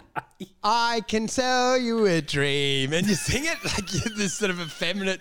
One of the guys actually corrected me and goes, mate, you got to fucking put it down, mate. Oh, like put it in. he was trying to teach you how to shake hands like he a corrected G. me. He goes like, dude, you're freaking people out because you're shaking, like, you know what I mean? Because I was like... You're shaking like you're their publicly appointed attorney coming to represent them for a case. No, I was shaking like I was like, don't touch me, you filthy man. Not before a wash, mate. Get your dirty hands off. They're going in for the clasp and you're pushing them back and giving them a fist bump. Or you're saying, mate, social distance and presenting your elbow. I'm like, get your nicotine fucking stained drug hands away from me, you vermin. Dude, I would never do it. I would never do it again because I realised, well, I just felt like I had fun, but I realised that the moment when the guy with all tattoos over his face, that's enough, the cunt's had enough, was the moment I realised that something really bad could have happened to me because once I'm in that state, everything's a comedy to me. I think it's funny. Oh, like when you were getting cut off, you mean? I was saying some crazy shit to them about how like I might have been the central leader from one of the other gang. I was saying some crazy shit for jokes. Really baiting them. Not all the premises were hitting. It was like an open mic. I was workshopping some ideas. Mate, it's a different... I tell you what, mate, you've got a bloody different sense of humour, these Duke of Devils, don't they? I'll be like, come on, mate, lighten up. There's no way I'm the centre of the organisation. It was just a bit of a role play. I love you performing for 20 minutes to absolute silence to just the biggest group of the biggest cunts with the biggest fucking face tattoos. And then at the end of your set, you're like, anyway, guys, always good to leave on a roll. You get down on the floor and slowly roll away. Do you know what actually happened? The guy that booked me and 4 of them were laughing. Yeah. And when I came off, some said, we loved it. I'm like, fuck. Well, you should have fucking reacted. But anything. I went up to the guy that booked me. Yeah. I went up to the guy that booked me and said, mate, I'll give you $1,000 to fucking... to pretend that never happened and just don't kill me. And he laughed at that. So that was all right. Oh, that's good. That's good, man. You got him you got him on the end. You clutched. No, dude, the thing was I actually got anyone that listened to me laughed because I was drunk and I was pretty loose and I was saying some crazy ass shit about bikies. Of course you were, man. That I never would have thought I would say in their clubhouse, which was fucking ridiculous. Like I was trying to riff and workshop and there was some batshit, like in reflection the next day, I was like, what the fuck were you thinking, you dumb ass? Did you do that thing where you're on stage for 3 minutes and then you took the notebook and you folded it up and you said, look, guys, I don't think any of my pre-written material is going to work here tonight, so how about we talk about whatever the fuck you want to talk about? Oh, mate. Do you know what the thing... Yeah, the thing How's is... how's the meth trade these days, Terry? Yeah? Dude, you know what the thing is as well? Like, they're so clean when you're there because I think, like, when you've got third parties there, you never see a lot. Do you know what I mean?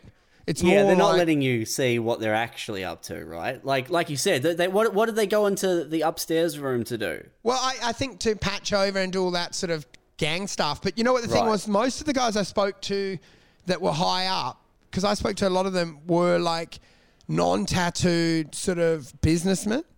Like there was one or two that I spoke and had good chats about like property investment and shit.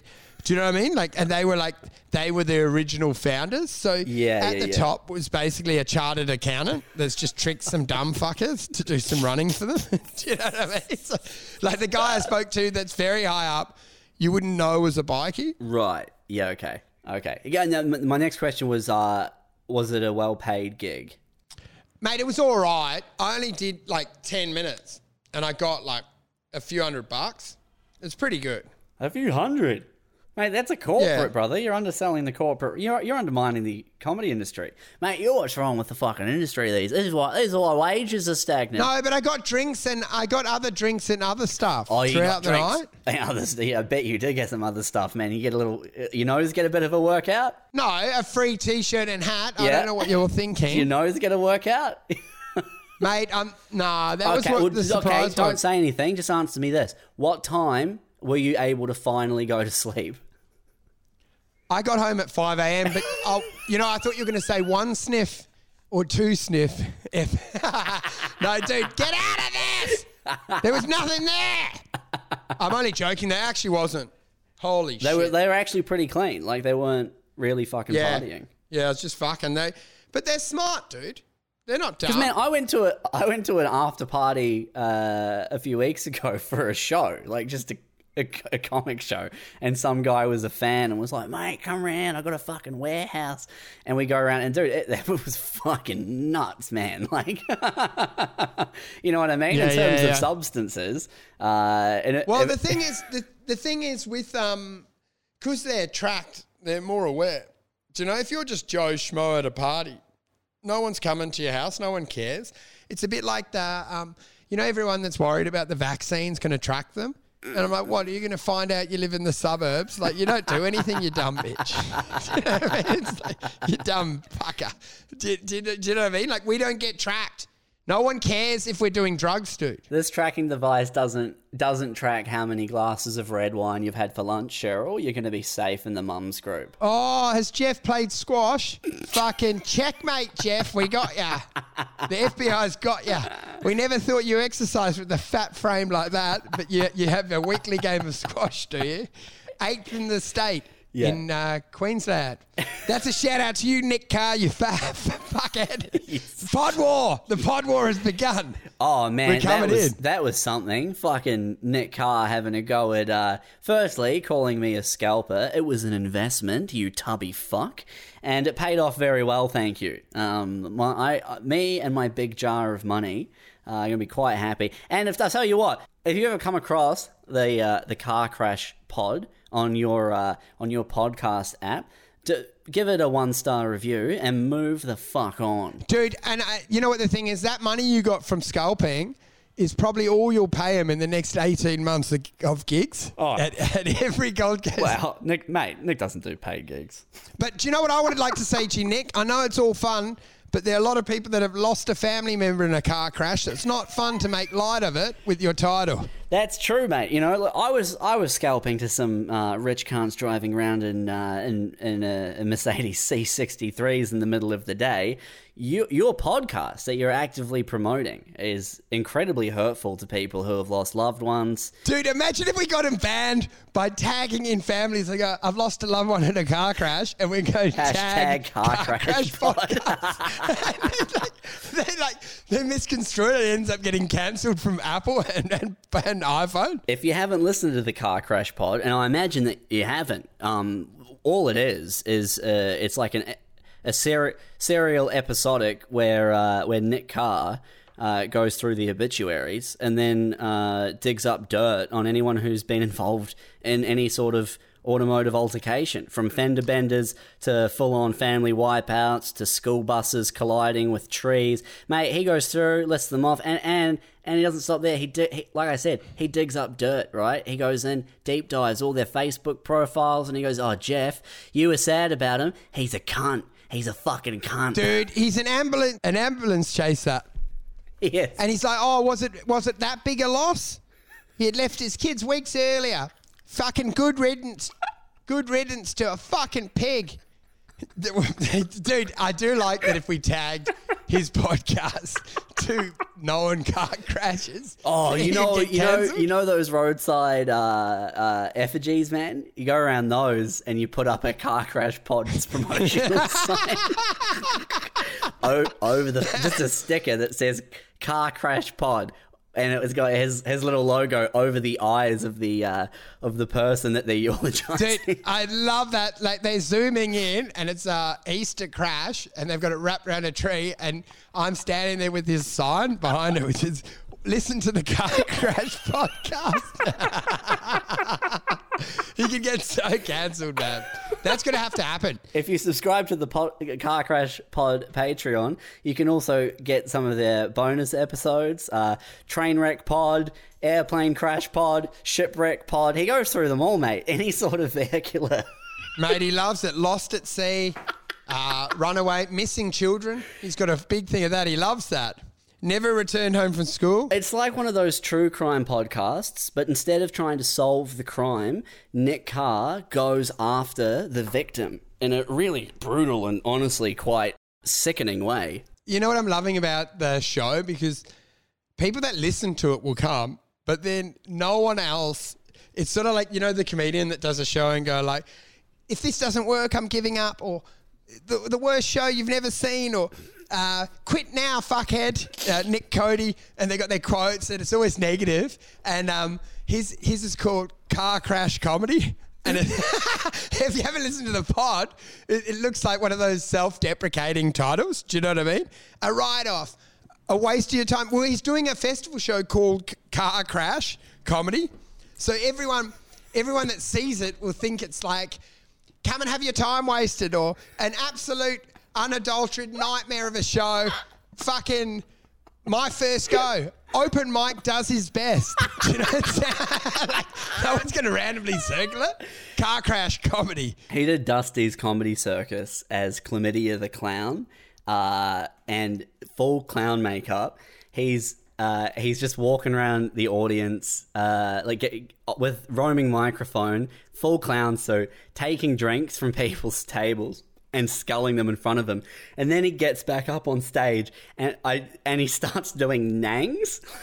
He starts doing nangs. Oh my God. Live. He is good, man. And to be honest, it was like his character, his onstage persona is so perfectly suited to wearing a clown costume that, like, I don't want him to ever perform again without the clown costume, because it takes... Dude, it's totally seamless. Oh, it is seamless, man. It gives you the visual for what he's trying to do on stage. It was fucking beautiful. That is who he is. He's Bobo the Clown. And you know what's funny? My ears are burning because I'm meant to be meeting up with him for drinks in the next hour in Fremantle. Him and Dassilo. Like, I just got a message yesterday. Oh, with Nick? This is why it came in. I'm actually meeting up with him. So I'm going to go. No, I love the guy. Fucking he's a good bloke. I don't know him as well as I should. Bash him when you see him, mate. But that's how you get to know someone, right? You start off with the jab. So make sure you say, "What's up, fat fuckhead?" And then go, "Oh, I'm just kidding, mate." Dude, that is actually how you make friends in Australia. You slag them off on a podcast, then you do the exact same jokes. Like, now I'll get drunk. In Freo at the Little Creatures, I yell in his ear, "We said that it was a fucking car crash because your comedy's fucking shit, mate. You're a fat fucking clown." And then we'll have a big laugh, and he'll go, "Well, no one everyone thinks you're a blackout drunk, you fuckhead."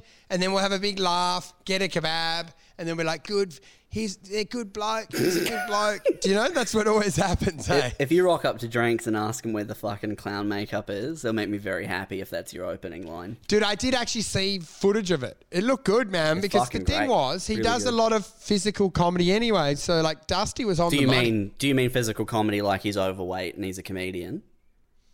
Yeah, pretty much. It's everything he does. Do you know, there's a big laugh where he says, I was down at Office Works, and you're like, oh, I would have fucking imagined him squeezing in through that door. Mate, imagine the sliding doors closed and he's so slow he can't even get through them and he's trapped. He's trapped in the sliding doors, mate.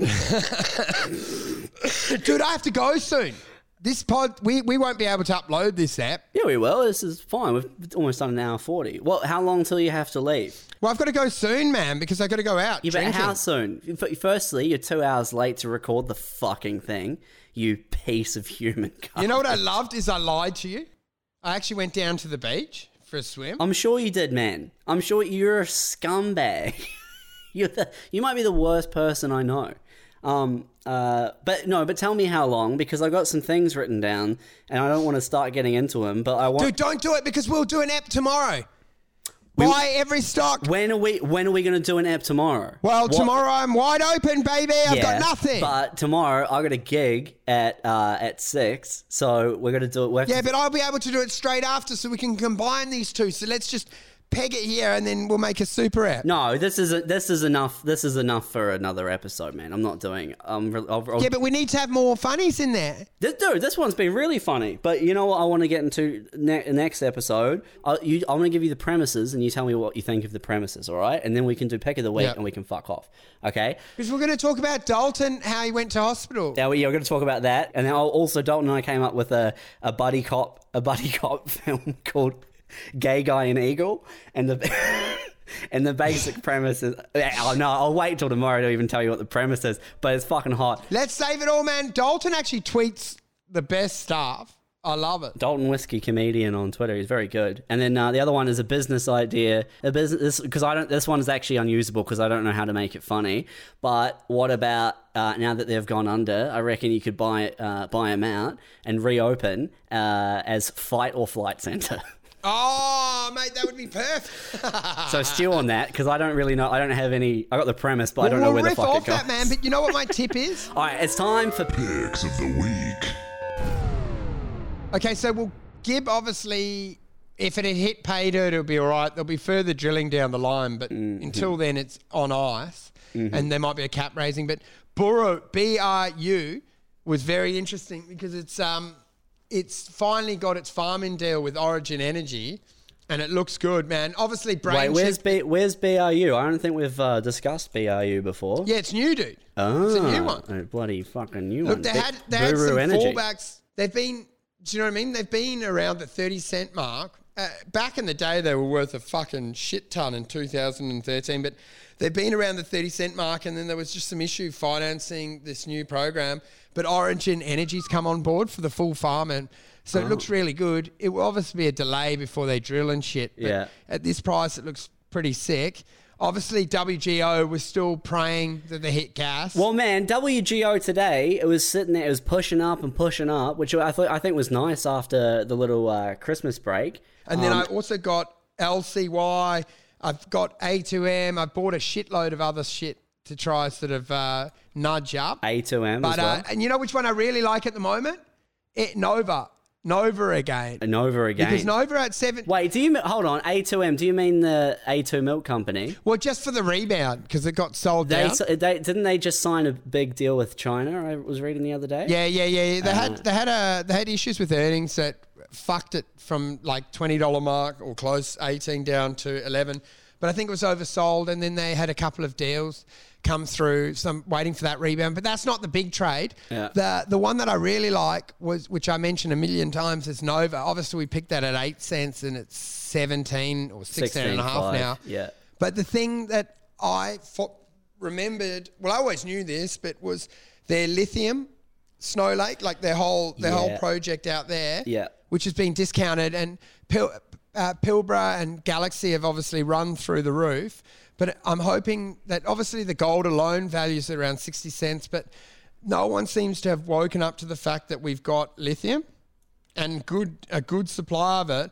And the thing that's fucking screwed up with it is it's in the right spot. It's in Snow Lake. It's in Canada, which is right near Elon Musk's hydro super plant, right, versus Galaxy and these other fuckheads that are in Australia. Have fun shipping it on the slow bite to China or wherever the fucking to sell it. Nova's right next to it. Okay, so Nova's positioned well because logistically the lithium supply that they have can go straight to Tesla. Logistically, it's the king. But the thing was, the director obviously went to jail for insider trading, so that stalled it up. Yeah, and that's then not they a great look, is it?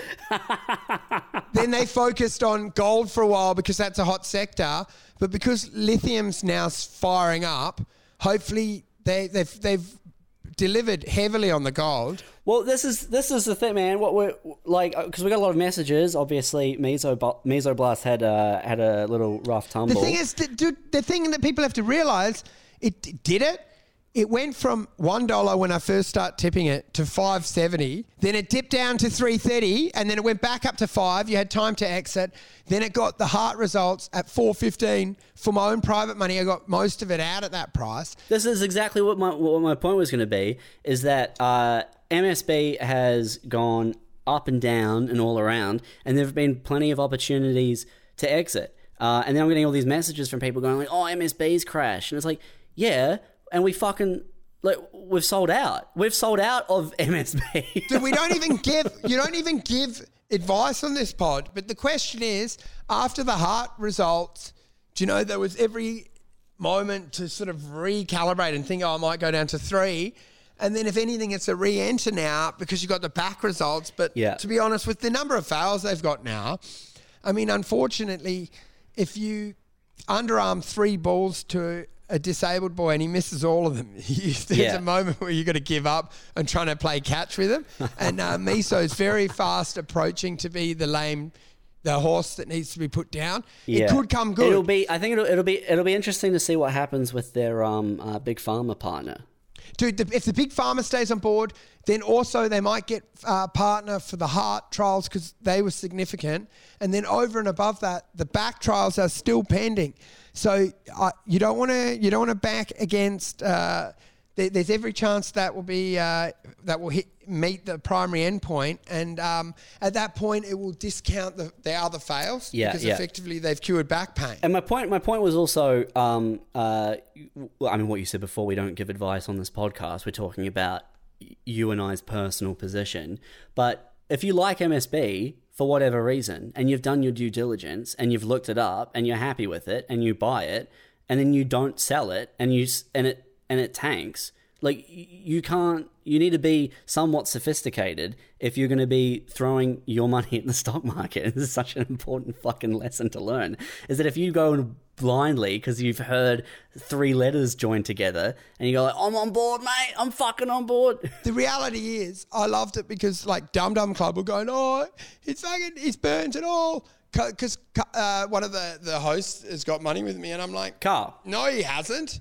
He's in WGO, you fucking moron. That's fucking 3 months ago information. Exactly. Like, he's not even in that. Exactly. I fucking jumped ship during when Remcell failed, I bailed and moved across into WGO and another stock. Like, I'm like, what the fuck?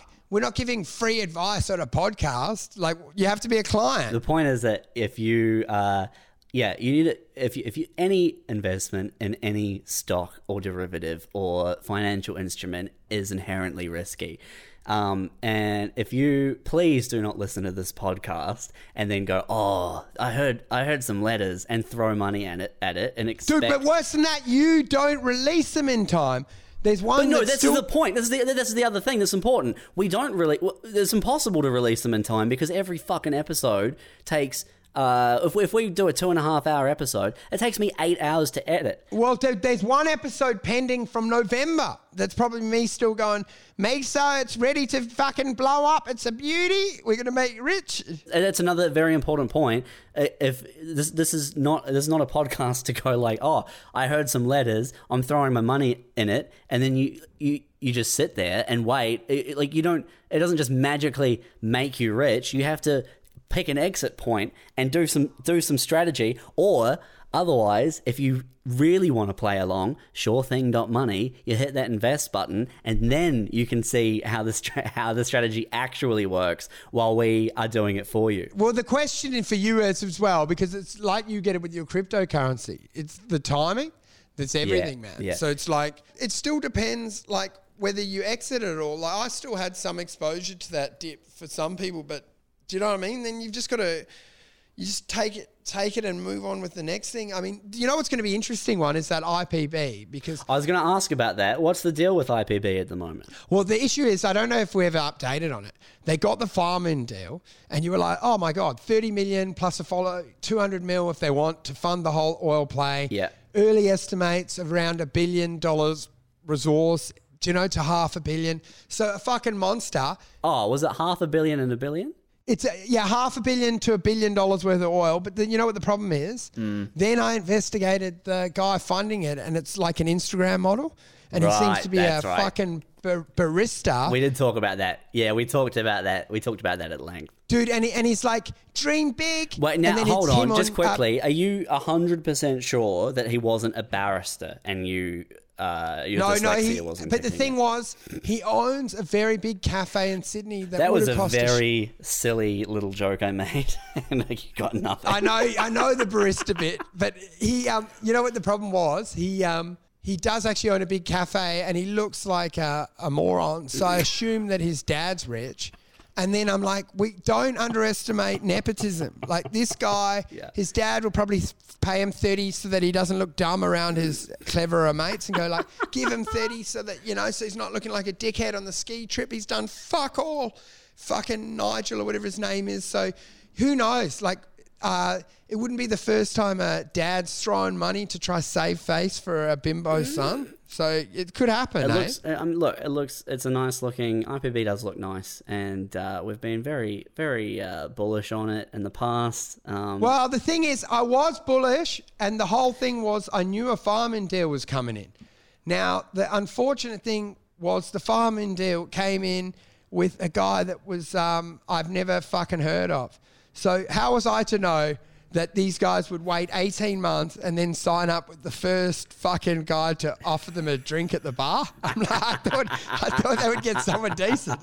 Yeah, mate, they've effectively gone with your lawyer, mate, going, hey, just by the way, end of the night, I'm down to fuck. If you want to come over, I'll be on the dance floor. Dude. I'm in the Hawaiian shirt. Very difficult to miss me. And you know what? Top hat, feather. I'm out there, all right? You will spot me from a mile away. Dude, this is the thing. They had people propositioning them in the Middle East, Israelis, all these big guys. So all night they had the bell of the ball proposition, and now I'm like, they're making out with the guy selling them the fucking kebab at the end of the night. I'm like, you fucking idiots. Leave an hour ago. That's the caterer, you fuckhead. That's the caterer. Don't go home with him. That's not even his van. You're making out with a guy that asked for a cigarette and a sleeping bag. You fucking what the fuck? The prettiest girl in the room liked you 4 hours ago. If you hadn't fucking double dropped and spent the whole day dancing and sweating and drinking fucking Evian waters, you might not have had to do this. They fucked up because they should have struck the iron back when oil and gas were pumping. In the meantime, though, while all of this has been happening with the stocks, we've got an 80% increase on my 7-day P&L with Ethereum. And look, this is what happened. All right, I'm gonna deal some numbers while Wolfie's still not comfortable doing so. The last time Ethereum pumped, I got my position up to about 9,000, and then I sat in it, and it stupidly sat in it. But we talked about that, and we talked about what was it? What was fuck, man? What did we say about that? We had some good lines. That you've got a learning disability. That's right. And you've got the IQ of IQ. That's right. I'm low IQ. That's right. I'm low IQ, so I sat in it, and then man, it took a big fucking. That we dump. can't believe you can operate your arms. You should be using your mouthpiece around a wheelchair. Yeah. With my weird claw hand, I would put the pencils in between my teeth when I want to sign something at the bank. What did you say earlier? That you can't write, or you can't read, or you can't write? Which one was it? I can't read or write. I'm completely illiterate. This is why I'm so good at editing the podcast, is because I can use my ears work better. It's like Daredevil, but more retarded. Gimpy Daredevil. Dude, how it's the truth coming out because I've got to tell, I pick my stocks via a sense of smell. So I sniff the newspaper for a winner. So just to let you know, that's where these numbers are coming. Or occasionally a number plate will stick in my head. And I'm like, well, check that and see if that's a code. And that's how we're getting these ideas. We hit I hit 9,000 in my crypto account, and man, it took a dip, and it took a dip fucking hard. I am not ashamed to say that we went from 9,000 down to 5,000 from that fucking leverage position, and it was pretty brutal. But I am I feel vindicated to let you know now that we are back up to, well, at the moment, 10,200, and earlier today we were over the 11,000 mark. I think we briefly cracked it. Dude, you're finally in the black again. We're back, baby. We're back, baby. And not only that, right? I'm sitting in Ethereum at $712 US, right? With a fat, dirty margin, and my liquidation price is 428. I reckon I could sit in this thing for 3 years and not even come close to fucking up on it. Oh, mate, well, this is perfect. And watch me eat my words tomorrow as it dips overnight to 300, wipes me out completely, and Wolfie is doing the podcast with just a silhouette of a man hanging from a rope. Well, dude, now that I realise you can't read or write, it's not a massive loss. We can probably replace you. But I'll tell you this: you're sounding like that gambler. You know John Daly, the golfer. I saw him pop up. Mate, is it gambling if I'm winning? He lost 55 mil in his lifetime, and there's footage of him playing a golf tournament in barefoot. As he smokes, he's got a cigarette in his mouth. I'm like, that's your future, mate. That's what you are, except you don't have any golf talents. So you just burn your few thousand. Mate, no, I'm winning. Obviously, one of the hot tips that I would like to tell everyone is I was never invested in the stock market. I've been in property. You'd have to be a bloody idiot to invest in shares. I've been leveraged into property. That's www.surething.money. And just remember... Let's be real. It's www.realestate.com.au. Be sensible. Or, right, if you want to play them off each other, you can also go to Domain, and sometimes they have alternative listings.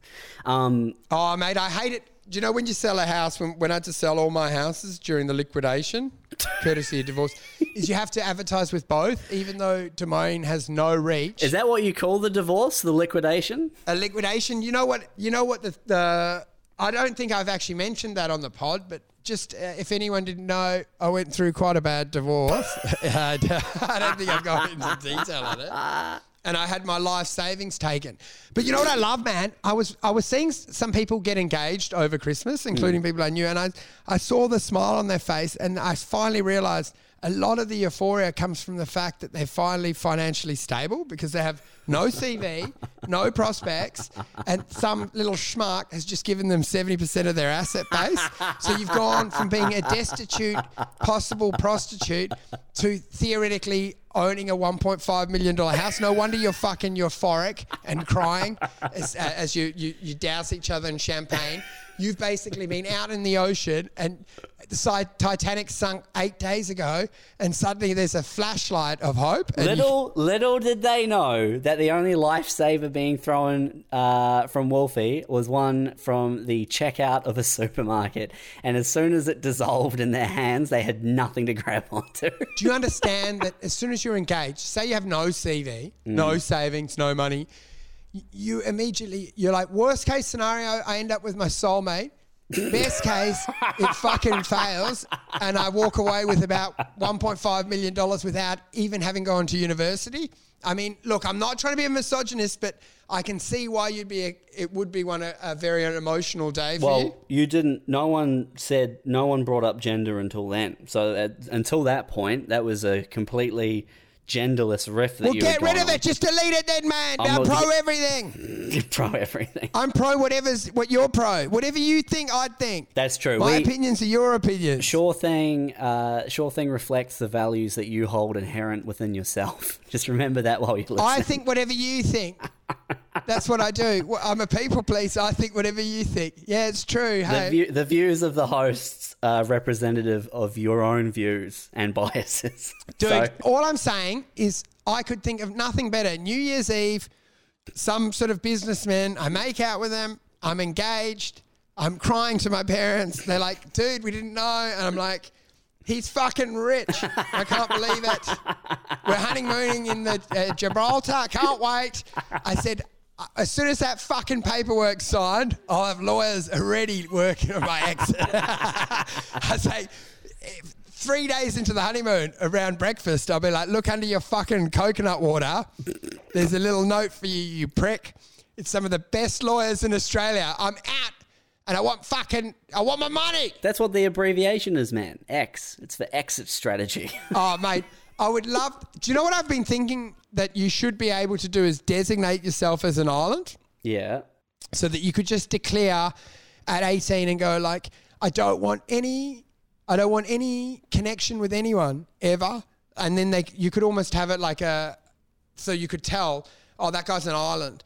Or that girl's an island. It's like he's elected to never. I won't take any of yours. I won't give any of mine. I hate people. I don't want any meaningful connection with anyone. I just want to drift. I'm an island. You can board me, but then you have to leave. And that's sort of, you can't end up in a de facto with an island. It's like you can't go to Rottnest and live there. You're basically talking about those sovereign citizen nut jobs, man. Yeah, that's what I'm saying. Like, you go to Rottnest Island over here, you can't just suddenly stay there and go, I'm living. In a relationship, you can just build a fucking structure and go, I live in Rottnest now. I'm like, you get the fuck off the island. It is crazy. I don't think other countries do this, that Australia has it so if you are living with someone for 2 years, they can turn around and take you for half your shit. Dude, and you know what the thing is? You end up making you really petty because they leave a toothbrush in there and you keep having to throw it out. Do you know what I mean? Because you're like, where's my toothbrush? And I'm like, oh, I had to film myself throwing it across the street. Do you know? Just on the 2-year anniversary, you say, hey, cleaned all your stuff. It's down the laundry map. Oh, why was it have to leave the house? Oh, just had to get some footage of a gap.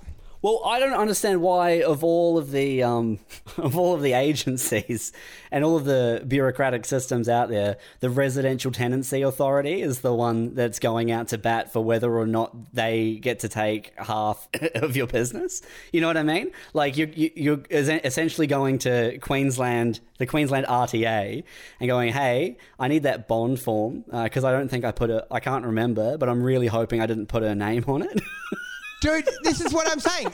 And do you know what I really want? And I've always talked about it is Spielberg, his wife, she got 480 million. And what I would like the court to say is, look, that's yours, but also we cannot wait to see this movie you're about to make.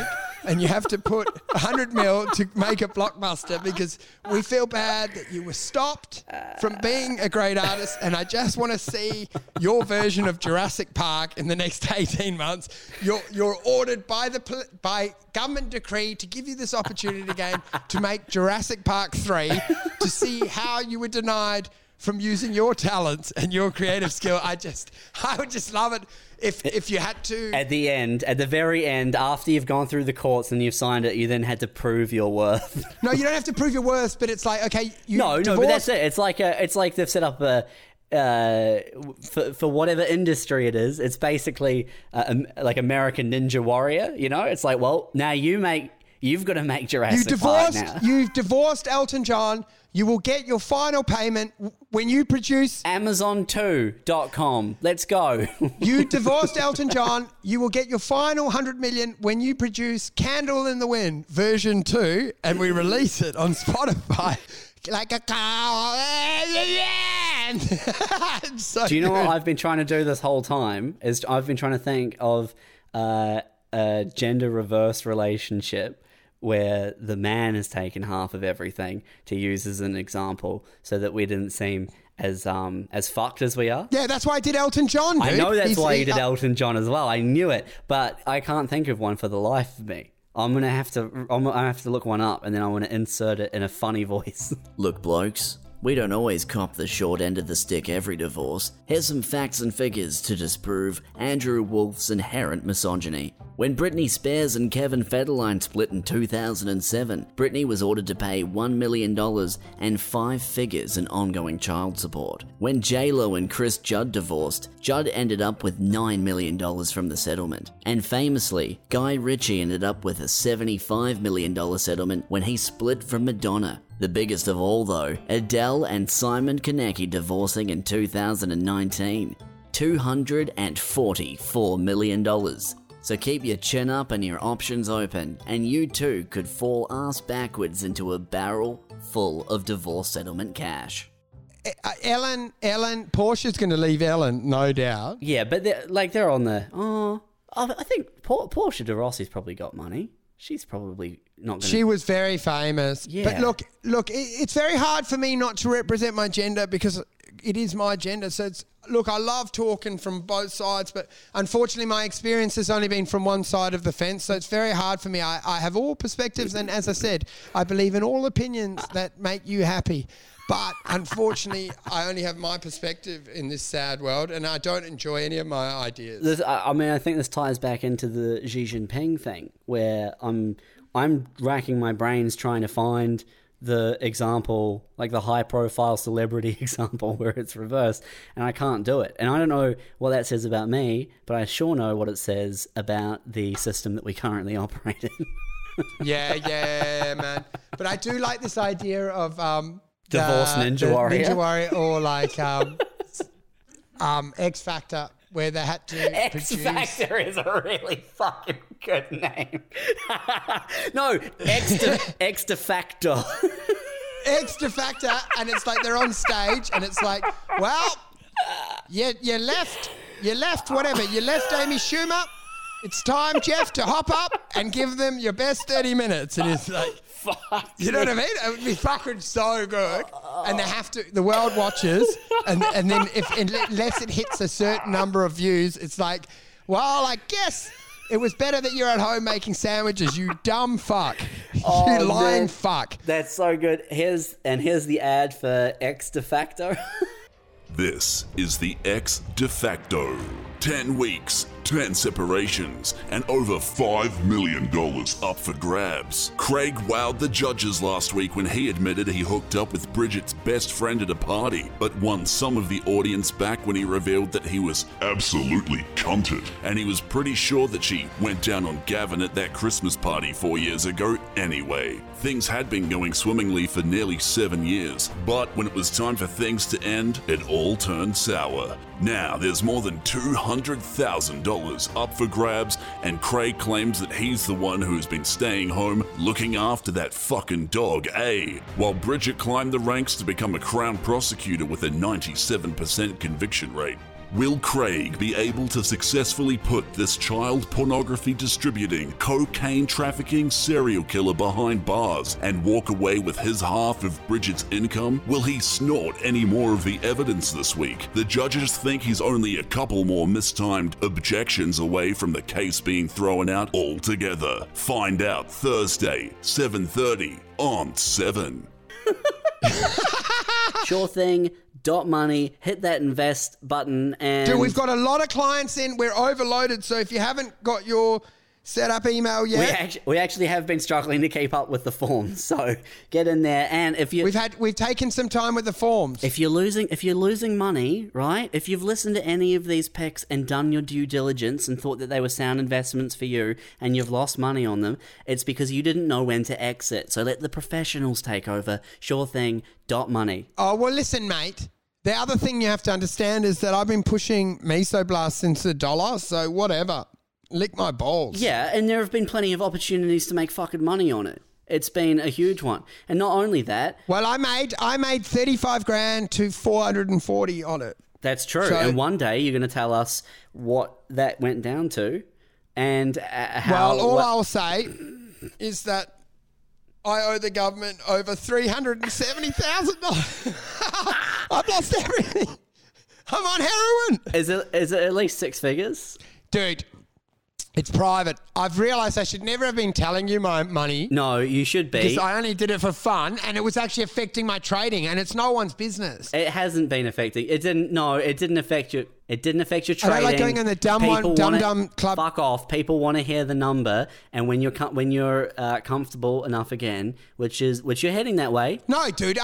Do you know what? Everyone wants to know how big someone's dick is, but you don't have to get it out. That's the premise of this podcast, you idiot. It's the How Big Is Our Dick podcast. That would have been a great alternative name for this. Mate, I'm just saying, everyone... This is why everyone listenership's dropping off. Mate, you don't... It's unbecoming to mention what you're worth. Fuck it. How's this? I'm gonna give you 3 more months, and then you start talking numbers again, or I'm gonna let everyone know your actual age. Well, mate, you know what? Don't make me kill myself to beat you.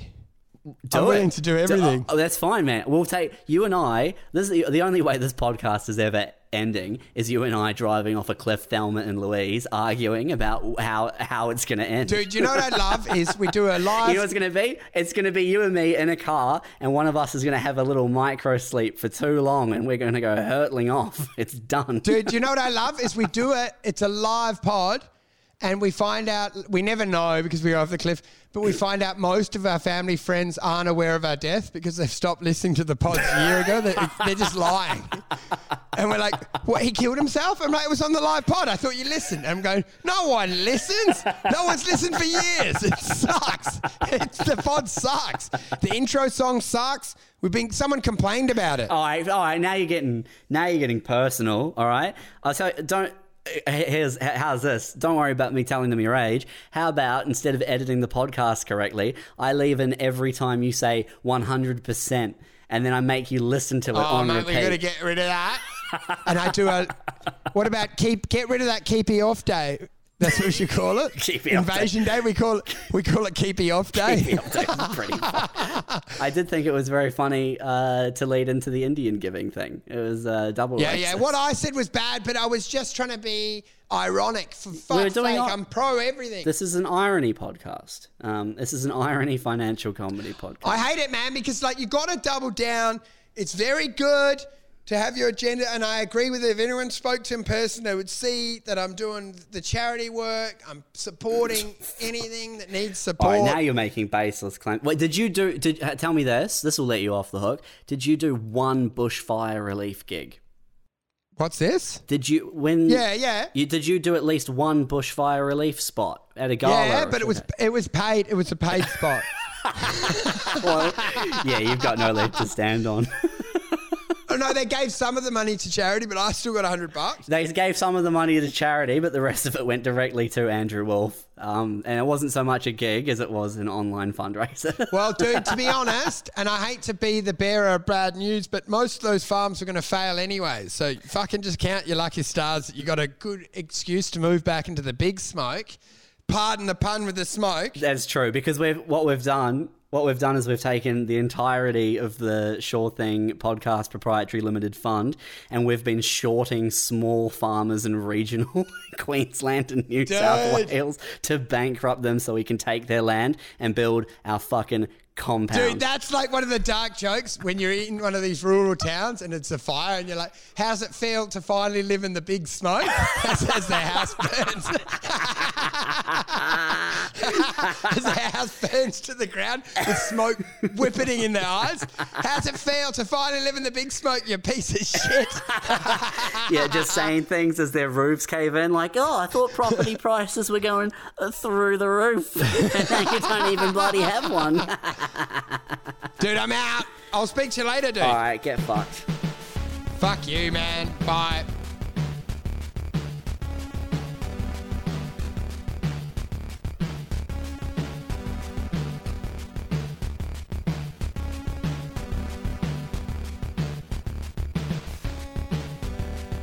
Leveraging your home, margin personal loans, hedged by put contracts, holding 15 overexposed bad positions, looming threat of liquidation. patient